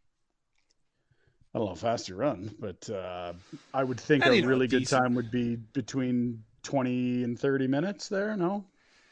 If I had somebody motivating me, I could probably do it at a decent pace. But if I don't have motivation, then, I'd be taking walking breaks and stuff like that. I just hate running so much. And at least on a treadmill, you stay put, so you can just stop and you're not worried. But if you run hard for 15 minutes and then you run out of gas, you're like, holy crap, I'm so far from home. There's a lot of first world problems right now for Steinberg, but I just hate running. And my knees are bad. My shoes suck. I need to get some shoes, you donkey. Well, I got to work on that during a pandemic. That's my next step. You get them delivered right to your door and wipe down the box. They're yours. Perfect. It's 5:07. We're way late. We come back with Stanley Cup champion Colin Patterson, all-around good guy, Flames alumni, and 1989 Electric Ave party insider, apparently. Woo! Sportsnet 960, The Fan. Pinder and Steinberg continues on Sportsnet 960, The Fan. Sports Drive at 5, just a quarter of an hour late. Don't mind us. We're doing radio in the sports apocalypse as we are in day 16 of No Sports. Pinder and Steinberg here with you. Patty, good news in Alberta today. Just 56 cases after back-to-back days in the 60s. New cases, that is. Let's hope this social distancing and isolating in our own homes is helping flatten the curve here in Alberta. Yep, I continue to really be encouraged by what we're seeing in Alberta. Our chief medical officer's done an incredible job. I give a lot of credit to the premier for coming forward with some pretty sweeping regulations to do all we can to flatten this curve. And our mayor's taken a really solid leadership role on here. I've been really impressed with him. And more than anything else, I've really enjoyed and been encouraged by the response of fellow Calgarians, keeping distance while out, social distancing the proper way, staying in when they can, being respectful. I just think it's a really good example of what an incredible city we live in. Speaking of which, you want an incredible Calgarian? well, an adopted Calgarian. He's an Ontario guy originally, but we call him one of our own now. Colin Patterson won the Stanley Cup in 1989 with the Calgary Flames. We're in the sports apocalypse, so we're telling stories as much as we possibly can. Patter joined Pinder and I earlier today, some 1989 Cup memories, lube, Kent Nielsen thoughts, the party, Lanny McDonald, and a whole lot more. Here's Colin Patterson with Pinder and I earlier today. Patter, I don't know how much you've been around the TV of late. On Sportsnet, they've been airing all kinds of classic Blue Jays games, hockey games, and some ragtag crew of Calgary Flames in 1989. Have you caught Game 6 in the Forum on TV of late? I haven't caught it, but anytime it's on, I get a bunch of emails and texts. I think the best one I got was, "Hey, did you know you scored in that game?" And, surprisingly, yeah, I did. I did know that. You hadn't forgot, eh? I hadn't forgot. Yeah, I was surprised. Yeah, it's amazing how much people are watching it. I'm impressed by the hockey fans out there, how they still love watching the game, whether it's old games or games that have just been played recently. They just crave hockey. We don't want to make you feel old, even though we know your 60th birthday is coming up in like a month here. But thanks for that reminder too. Yeah, appreciate that. Hopefully we got the. I guess before we get too far, would you prefer that social isolation and distancing is still happening so that you don't get sucked into some massive hangover for your 60th, or would you like that the dust is settled on the pandemic and you can celebrate your 60th? Which is the preferred outcome here? Well, I think the preferred outcome would be it's still on and nobody knows about it and then I can, but now that's gone. So regardless, either way, it'll probably be a massive hangover. Not to a Mike Commodore level, but just right. Maybe a 7 on the Commodore level. That's still high. Still high. Not small. Patter, in 1989, I think I would have been 7. Pat would have been younger than that. So my memories of that run weren't with live viewings, but with this VHS cassette that came out called A Sea of Champions. And the C, of course, is the Flames logo. And you got to revisit each series with interviews with the players along the way. And, of course, Terry Crisp's commentaries in there throughout it. You get the play-by-play of the big parts of the games. But to actually watch the bulk of that Game 6 in Montreal, I mean, that looks like a different sport than the one that Pat and I go and see at the Scotiabank Saddledome dozens of times a year. Yeah, it's different. I always say, I played the game when every play would be a penalty in today's game. I mean, the hooking and holding and especially even some you. Of the stuff. Oh yeah, that was my game. Hack and whack and hook and hold. If they took that away back then, I wouldn't have played. Thank goodness. So the play that did it for me was you guys get up 2-1 and then 3-1, and it's like, okay, there's the end of the road is in sight. The finish line is near. You're in the third period, halfway through the third. Claude Lemieux literally comes around the net and mugs Mike Vernon as a point shot is being taken, and Vernon's furious, but they don't even think about waving that thing off. He literally got mugged in front by Lemieux. I know, it was crazy, and there's nothing you could do, because if you went after Lemieux, you knew we were getting a penalty too. And it was, that was the most bizarre. And I think thank goodness in the game today that has gone away. Because that should have never happened. I mean, that goal should have never been allowed. And then all of a sudden, you're right. All of a sudden, it's a 3-2 game again. In their barn, fans are back into it. And then with less than 5 minutes after that, they're called for an offside. And Lemieux just pretends he doesn't hear the whistle and steamrolls Vernon again. I'm like, what is this? Is this American Gladiators? Old-time hockey. Love it. Colin Patterson joining us from the 1989 Flames here on Sportsnet 960 The Fan. Patter, what do you remember about that series? I mean, we were 2 evenly matched teams. We could play either way, the skating, skill or toughness, whatever we wanted. And that was the best thing. We had the 2 top teams in the league. I think we ended up tied for points, or maybe we were a point ahead of them in the President's Cup trophy race, but we ended up winning the President's Cup. that year, President's Trophy. And so it was a great rematch of 1986, because in 1986, lots of things happened that, we probably didn't put our best foot forward. And, it was our first time as the majority of guys and as a franchise to the finals in 86. So we got back in 89. Things were a lot different. We were a little more poised. We were ready for it. And there was just, a lot of pivotal moments, thinking of, bad calls. There was I think in game 4 in the Montreal Forum, I think it was, game 4, in overtime, in double overtime, Mark Hunter gets a penalty for boarding against Shane Corson, which it was just a horrible call. And, they didn't score on that, but like 10 seconds after that penalty was over, Montreal scored and won that game. And that was, one of those moments where you said, not everything's, for us, not everybody's for us, but we've got to battle all the elements. And, the Montreal Forum, with the great history they have there, the team, a lot of people were Montreal fans versus Calgary fans in Canada, because they'd grown up watching more Montreal than obviously Calgary. But yeah, it was a great series, and, lots of great memories from it. Patter, when you go back to, when you think about game 6 of that series and you take a look at where your team was at the time, like, was there any point in game 6 where you said, okay, this is maybe meant to be? Like, was it when Lanny scored to put your group ahead again? Like, is that like one of those moments where you're like, okay, well, Lanny's just scored. He's barely played in this playoff run. This is going to happen for us tonight? Yeah, it did feel that way, Pat. I go, there was a bunch of things that you sort of go, like for me personally, Lanny and I were, the Montreal Forum, like the dressing rooms were really small. We had 2 dressing rooms, and Lanny and I were in one corner, and I remember him looking at me, and, I said, geez, I'd love to score, and I can go into a bit of a story on that. But, and he looked at me and he said, hey, I got my first goal ever here. I'd love to get my last one here, which, one was sort of, hey, winning the cup, but also maybe his career might be coming to an end. He might retire.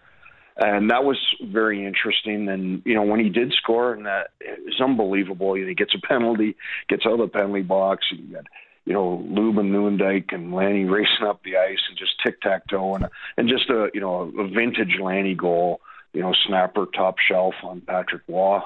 And that, then, we were sort of looking at, everybody was looking at each other, this has got to be it. But you still had, half a game to play. And when you get into that, you hate to say it, but sometimes you're counting down the minutes. Okay, let's just get out, get this shift over with, see where we're sitting after that. And, then penalties happen. And then, as you said, we got up 3-1, and we thought, this is it for sure. And then, they get that goal. Rick Green takes that shot from the point, as Ryan was mentioning, that, Lemieux trips Bernie and nothing happens, and you're going, oh man, is this going to be it again? But we kept battling through, and you just felt that it was our time. Well, and I mean, you take a look at, because you broke in with the Flames 1983, right? That was your first year with the group. So that would have been there was a lot of high-end talent on that team that you broke in with, and some playoff disappointments along the way. You'd worked your way through the battles and the disappointments against the Oilers or the 86 Cup against the Habs. Like, that had to feel for that group that had been together for 5-6 years. Like, it had to feel like finally we've accomplished what we had set out to be striving for so long here. Yeah, and it was so true, because, I mean, it's one thing, I think, not that I've experienced it, but if you get traded to a team and they win the cup that year, that's, it's different than when you've been with a team for a long time. You've seen it grow. The guys that you played with, as you said, 5-6 years, and as you finish your career, maybe 7 or 8 years, you've been with that same bulk of players, and it's really neat to see the growth. And as I said, in '86, we thought we could have won. We thought we'd be back in '87, '88, and then you realize in '89 how special it is to get a chance to get back, and then to win is amazing. And as your career wraps up too, you look at it and you go, hey, we should have won more than one. We should have probably won 2 or 3, maybe 3, maybe 4, who knows? But you realize how fortunate and how lucky you are to be on a team that won, and to be with the guys you were with, and the camaraderie that you have with those guys. And and the relationships and the friendships you have for life with them. So we know that, at the end of Lanny's career in 1989, here was a guy that, knew that maybe the end was coming. And, he was not a regular player the same way he was early in your career. But tell us about Lanny McDonald in the early stages of his time with the Calgary Flames when you were a young buck breaking into the league. Tell us about Lanny McDonald then. Well, hopefully he's not listening because he'll get a big head, but he was the greatest guy, and he still is. He's one of those guys that I always say this story that my first training camp, I came to Calgary, and the Calgary Flames were well known for their celebrity and charity golf tournament that they had, and it was the biggest probably in maybe, in Canada for sure, maybe one of the bigger ones in North America for charity status. And I remember they invited me to the tournament, and you got to the meeting beforehand, and I didn't really know anybody. And the first guy to come up and introduce himself to me is a guy who doesn't need to be introduced to anybody, is Lanny McDonald. Saying, hey, I'm Lanny McDonald, and welcome to the organization, and all those great things that Lanny is. That's that really strikes to me. That's the type of guy he was. He was a competitor. He was a hard worker. He had talent. He was and he was a great captain, great leader. If there was somebody who was in trouble or wasn't feeling right, he'd be the guy to help. He made sure all the young guys had a place to go for whether it be Thanksgiving or Christmas or Easter. He always made sure that people were looked after and included as part of the group. Just one of the greatest guys you'll meet in the game. What about on the ice? What on the ice? He was a fierce competitor. I mean, he was. I remember there was lots of things that you can say about Lanny on scoring goals and that, but we were just talking about. In that playoff run, when we played LA, there was a fight that happened, and Lanny ended up fighting this guy Jim Weimer, who's like Jim Weimer's got to be like 6'3" or 6'4", and Lanny fought him, and it was one of the greatest. At the time, it was such a pivotal moment in the game, but also in the series too, saying, hey, you know what, we're not going to back down. And Lanny was the guy leading the way, and he was our oldest guy in the team. He probably shouldn't have been fighting, but he was. And that's the type of guy he was. He gave everything he had. He was a fierce competitor. Okay, now I know that Kent Nielsen did not win the cup with the group, but you played with him when you first started, and you also played with Håkan Loob. So you got two pretty high-end Swedes to be playing with. When, at that time, it was still pretty new having European players play in the NHL. Tell us about the two Swedes. You don't have to tell us who was better, but tell us about Kent Nielsen, the Magic Man, and tell us about still the only Swede to score 50 in an NHL season, Håkan Loob. Well, let's start with Kent. Kent Nielsen was an unbelievable talent. He was just like his hands were, he could stick handle, he could shoot. And he saw the game very well. But he was arguably one of the most talented players, probably the most talented player I ever played with. He could skate, but he was just nonchalant about it. It just, he had a natural talent, but, he also worked on a lot of little things that, maybe I probably wouldn't think about, probably saucering the puck might be one of them, but he was always really good. The big thing about him is people talk about him, going to the center ice and, shooting 3 pucks off a crossbar because somebody asked him to. Well, he could do that, anytime on a regular basis. And he was just quite an amazing talent. Håkan Loob was, we broke in together in 83, and he was, back in those days, as you mentioned, Pat, there weren't a lot of European players, and a lot of times they'd take, probably a little more abuse than, the North American players, but Loober wasn't a big guy. He was a fabulous skater. And he was a gamer. He'd be in there. He was a tough little guy. And I think that's where people got mixed up, that, hey, he isn't that tough. He is tough. He was, he and Mats Naslund were, really tough little guys. And, they played the game well. They were competitors. And they had, Luber was unreal as a teammate too. He was a guy who always made sure, if we had team events, he was there. They were part of the team. He had, a young son at the time, Henrik, who, and his wife, Marie, so he made a big commitment coming over. And, you don't forget stuff like that. And he spoke English very well. But I go, you're in a new environment. It's a lot of things that are different, than the homeland.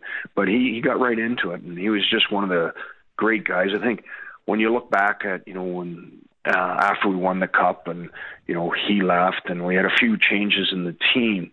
He was one guy that I don't think people give enough credit to. That when he left, it was a big void, and he was just hitting the prime of his career too.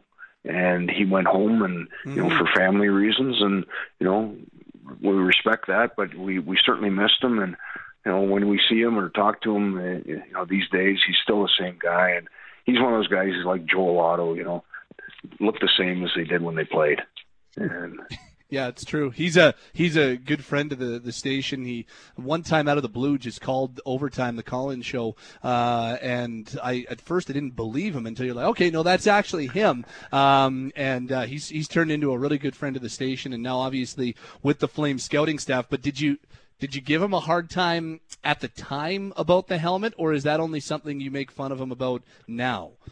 Well, you know what I mean. I think you could make fun of everybody's helmet back in that day, but it was pretty funny. And I remember Badger Bob put Luber's helmet on for this. We had an optional skate one day, which when you say optional skate, it meant the better players didn't have to go on. The slugs had to go on. And Badger decided he was going to go on, but he couldn't find a helmet, and so he put Luber's on and that bucket, and he had that shield on, and it just sort of hit the end of Badger's nose. It was one of the funniest things I've seen. But Luber's helmet there was a ton of classic helmets there, but the Jofa ones were quite something. Yeah, those were interesting lids. Hey, can you tell the story about after you won in 1989? And if I remember correctly, you'd obviously have a better memory of it.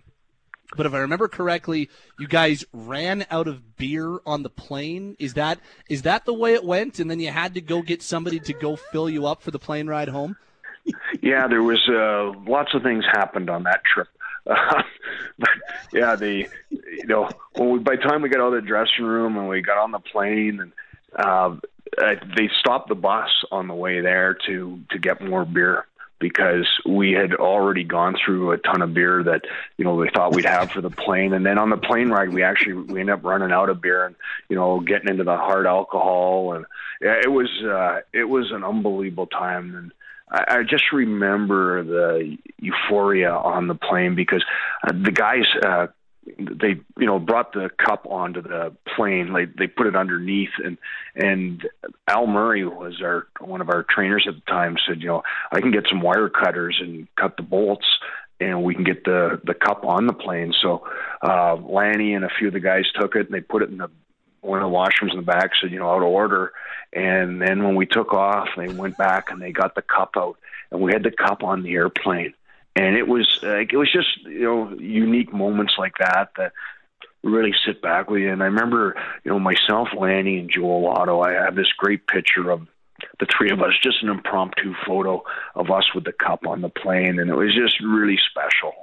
And you don't forget stuff like that. And it was really neat, because the Flames had brought the wives out to watch the game. And then on the way home, while the wives were there, unfortunately, my wife wasn't there because we just had a baby at the time. And, we talked about, hey, should you come with the baby? And I go, well, if we don't win and, her daughter isn't good on the plane, there'll be some unhappy guys. But I wish, my wife could have been on the plane with our daughter. But it is, that was the neat things that the Flames did back in the day when other teams were not doing stuff like that. Yeah. Colin Patterson, 1989 Stanley Cup champion, with us on Pinder and Steinberg this afternoon. Patter, I'm doing a little research here. Correct me if I'm wrong. Thursday night in Montreal is the first time ever the Cup's awarded to a team not based in Montreal in that building. An incredible achievement from you guys. But my math would suggest you get home to Calgary in the wee hours on Friday morning. What did that weekend look like, and what was the welcoming party like, and what time of the day did you land? Well, we landed, I think, at about 5:30 in the morning. I remember we went down to Honey's Pizza, and there was people there. We were, I think it was one of the few times we chartered. So we landed in a little bit of a different spot than we normally do. But there were people there to, cheer us off the plane. And everybody went to Honey's Pizza. It was downtown. It was at 10th and I think 3rd or 4th. And we went there. It was about 5:30 or 6 in the morning. And it was just the guys and a few other people that had stayed, had been there at Honey's. And we just had a great time. I remember my wife came to pick myself and Rob Ramage and Dana Merson up, and it was about 10 in the morning. And still people were honking their horns. And then that night we went to Lanny's and, had the cup there. And it went for like 3 or 4 days for sure that, we were going out to Lanny's having these parties. And, there was a group at the time called the Sail Cats. They came out and played for us. And it was just nonstop. It just special moments. But I remember, I had the music going at home and, pounding away, and I had a couple of beer going, and all of a sudden I just hit the wall and I was done. I was like, I had to shut her down. It was a little too much after about 4 days. Incredible stuff. Just awesome. Do appreciate the storytelling. Before we let you go, what's the latest with the Flames alumni? You play a big role, as so many of that 89 crew do, and numerous other former NHLers, and the great work you do in the community. What does your schedule look like with this uncertainty moving forward? Well, it's, a lot of events have been canceled, and, our alumni does a ton of events, probably about 200 a year, spread throughout all our guys. And, those are different events, not events where we're all at. And a lot of events have been canceled, from about a week and a half ago, all the way up till basically July now. People are starting to cancel events. I feel really bad for the charities that are out there that want to get something going and, are counting on, people donating and events like golf tournaments or, hockey tournaments or banquets. All those things have been postponed. So it's been tough, but, our alumni is continuing on with a bunch of different things on the social media front, John, Instagram, on Facebook and on Twitter. So we've got actually right now, we ask people, what questions do you have? And one of them was, can you talk about a tough guy story? And so we've had a few guys talk about the tough guy stories. And if people are on, you got to go on and see the Steve Bozak one that will be coming up, I think today. It's hilarious. And then, there's other people asking, what are your first goals like? So we're getting a few of the guys to do one of each question, and that'll be good to keep us going. But, we're keeping in touch. We've got still a bunch of things that we're working on for later on. We're looking at potentially, we're going to do our first hockey school, we hope, as alumni. But, as long as things go correctly, that'll continue on. So there's a bunch of work you're doing on that. We're still looking, our golf tournament. The Masters will be our 26th year. That's in late May, but you're going, at some point there might have to be a call on that. So there's lots of things that you're looking at that you're going, hopefully this, will be done by then, but who knows? It's a crazy world out there right now. It's Colin Patterson, 1989 Stanley Cup champion, with us earlier today, Mr. Pinder. Tough to beat stories like that from a guy like Patter, hey? Gosh, he's a beauty. I love it. And just you get to meet a lot of these 89 and 04 guys a ton, especially the 89 guys, because they're so active. And as we always hear, it's the teams that win, that stay together, that have that bond, that are more likely to decide to live in the community where that special event took place. And that group, they are so tight, so fun. You see them around town, and just anytime you get a chance to pick his brain or let him spin a little yarn, don't miss that opportunity. He is one of the gems. He joined us on the Atlas Pizza and Sports Bar guest hotline. The bar may be closed to patrons during these trying times, but they are open for business. Pickup, delivery available. Call 403-248-3344. That's 248-3344. This is some of our worst timing in the history of our time together. A couple of quick segments as we wrap up the Sports Drive at 5, going towards the top of the hour at 6 o'clock. Flames and Bruins from February 25th of this year. Really impressive performance by Calgary on the road in Boston. Sports Drive at 5 with Pinder and Steinberg. Sportsnet 960 The Fan. Sports Drive at 5, brought to you by Pete the Plumber, the superheroes of plumbing and heating. Call 403-257-1766 or find them at PeteThePlumber.com for all your plumbing and heating needs. Sports Drive at 5 rolls on as we continue to kick around some new beds. Pat, no complaints thus far. I've enjoyed the new tunes. We've literally talked about it for like 6 to 8 months, and we finally freshened them up with thanks to Logan Gordon back at our basement system downtown studios. Is this the remix of All of the Lights that I threw at you, Logo? Sounds like it. No, this is just straight up think it is. All the Lights. I couldn't quite. I was This trying is to just find All that the Lights one that you had mentioned to me, Pat, but I ran out of time this afternoon. Okay, it's a good one. It's a good Nitty Native does a cool little remix of All of the Lights. I actually picked it up at a show I was at number of months ago. They played it at one of the shows I was at. I was like, what is this? You do the Shazam, you're like, this is dope. Anywho, we've had some good success with some of our new music today. I like it. You know, we've got, like, what else do we have to do? We're in pandemic radio. We might as well start playing with the music a little bit. We've had it the same since September 2018. It was probably a time for a bit of a change. That feels like a decade ago, Pat. Don't know why that is, but yeah. Got some. Not going to lie, the last Flames game, which was this month, feels like a decade ago. Yes, there was this last month is a decade, and then the prior 10 years. That feels like about the same amount of time. What are some other ones we kicked around today, Logan? You've got the homework sheet in front of you. You were kind enough to plant the seed this morning and have been busy cutting and pasting and snipping away and creating some new beds to come out of break from.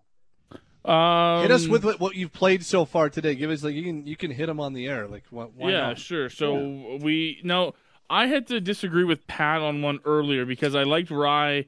I put Otis in there to start because I just thought it was a strong bed, and you wanted me to kind of cue it a little bit later. But I'm with Rye. I like the start of this, like the build to it's a good one for me.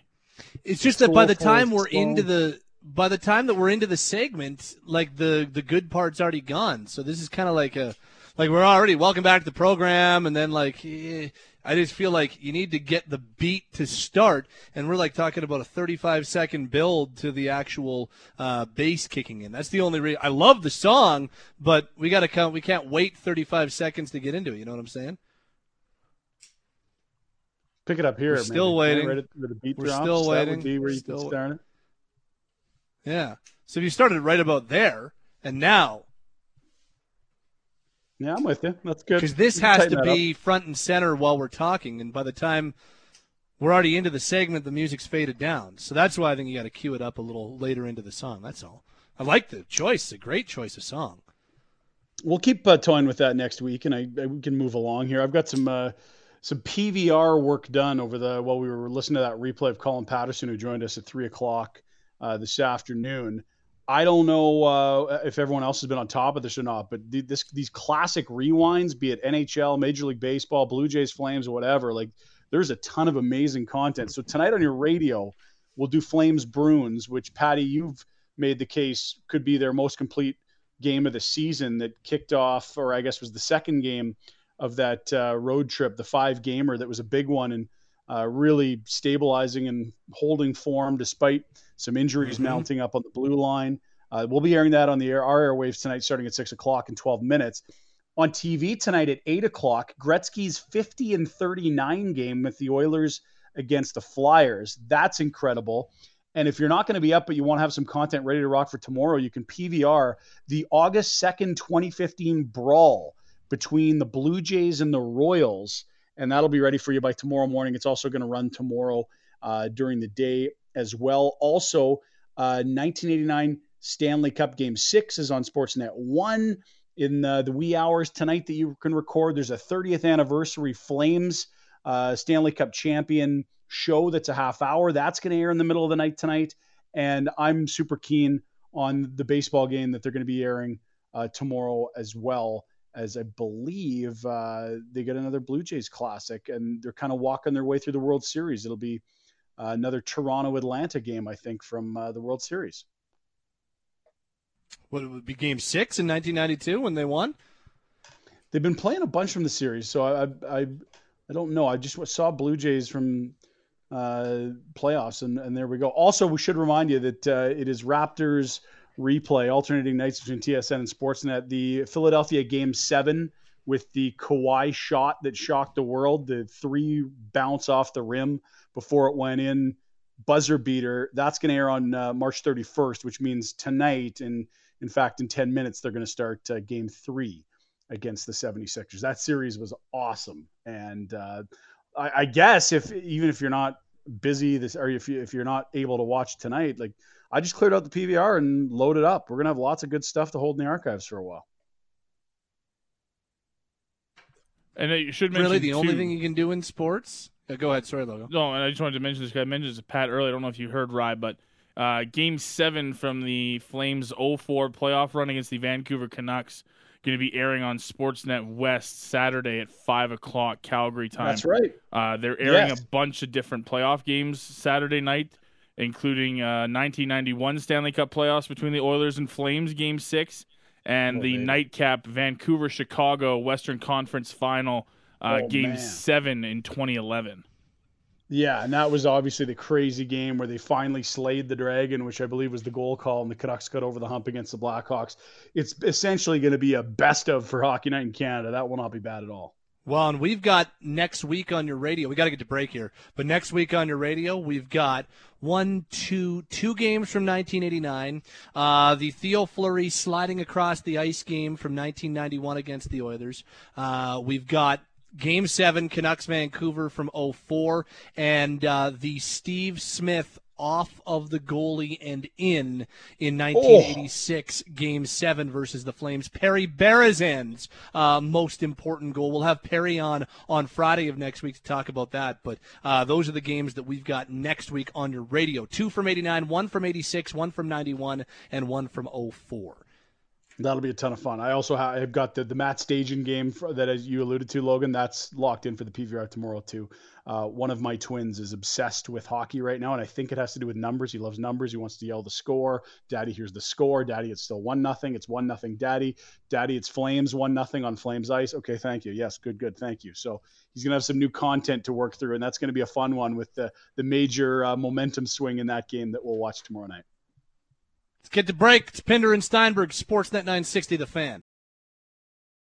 Sports Drive at 5, brought to you by Pete the Plumber, the superheroes of plumbing and heating. Call 403-257-1766 or find them at PeteThePlumber.com for all your plumbing and heating needs. Okay, wrapping up the program on this Friday afternoon. We're just minutes away from taking you back to Boston, February 25th of this season. Bruins Flames in one of the best games all year from the Calgary Flames. They'd win this one. Was really a game where you could kind of come away saying, when they play the way they're capable of, that is the type of effort they can put on the table. It's Pat Steinberg and Ryan Pinder along with you. Okay, Ryan, so what is on the docket for your quarantine pandemic weekend? What do you have set to go this weekend?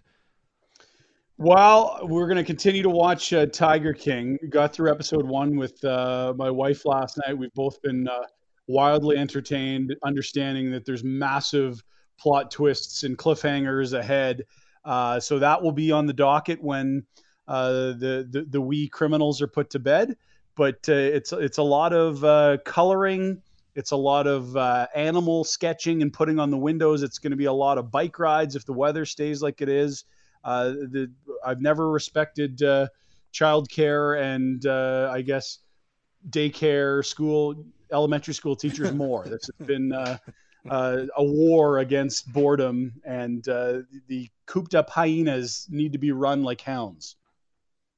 So I think that what I know for sure Going to try and get a couple runs in, get my workouts in. That's important. I am going to start the Tiger King. I will keep you abreast of my progress. We can reconvene on Monday and talk about where we are. Other things on the table. I'm going to try the Facebook Messenger group chat and have a couple of social drinks with some friends that I haven't been able to see during this. So we're going to try that tonight at about 8 o'clock. And then at 9 o'clock, this is the super nerd coming out in Steinberg. But my brother has set up a way for me, his fiance, and her brother and myself to all of us play Settlers of Catan online. Yes! So we're going to try a game of Settlers at 9 o'clock. So from the social drinks to Settlers, I'm going to be pretty drunk by about 11 o'clock. That is the plan tonight. So I'm excited to see how it all goes. Quite excited to see how this online Settlers of Catan works out. There is nothing more contentious in the Pinder extended family than Settlers of Catan. We have 2 massive fans and 3 to 4 haters, which means all we do is talk about it, it gets rejected, and then we fight about whether we should play Catan or not, rather than fighting while we play Catan. Welcome to the Pinder family. Sounds about right. I'm a big fan of the longest type road. I always go right for the longest road. So we'll see if that's a waste of time. Get that done. If you've got the ability, then you can do it. I always have the ore shortage. I can't get the ore that I need, and that really bothers me. Looking okay. for ores on the weekend. There's Pat Steinberg. Thank you to Logo for coming in all week and doing the show from the studio. Thank you, pal. Great work.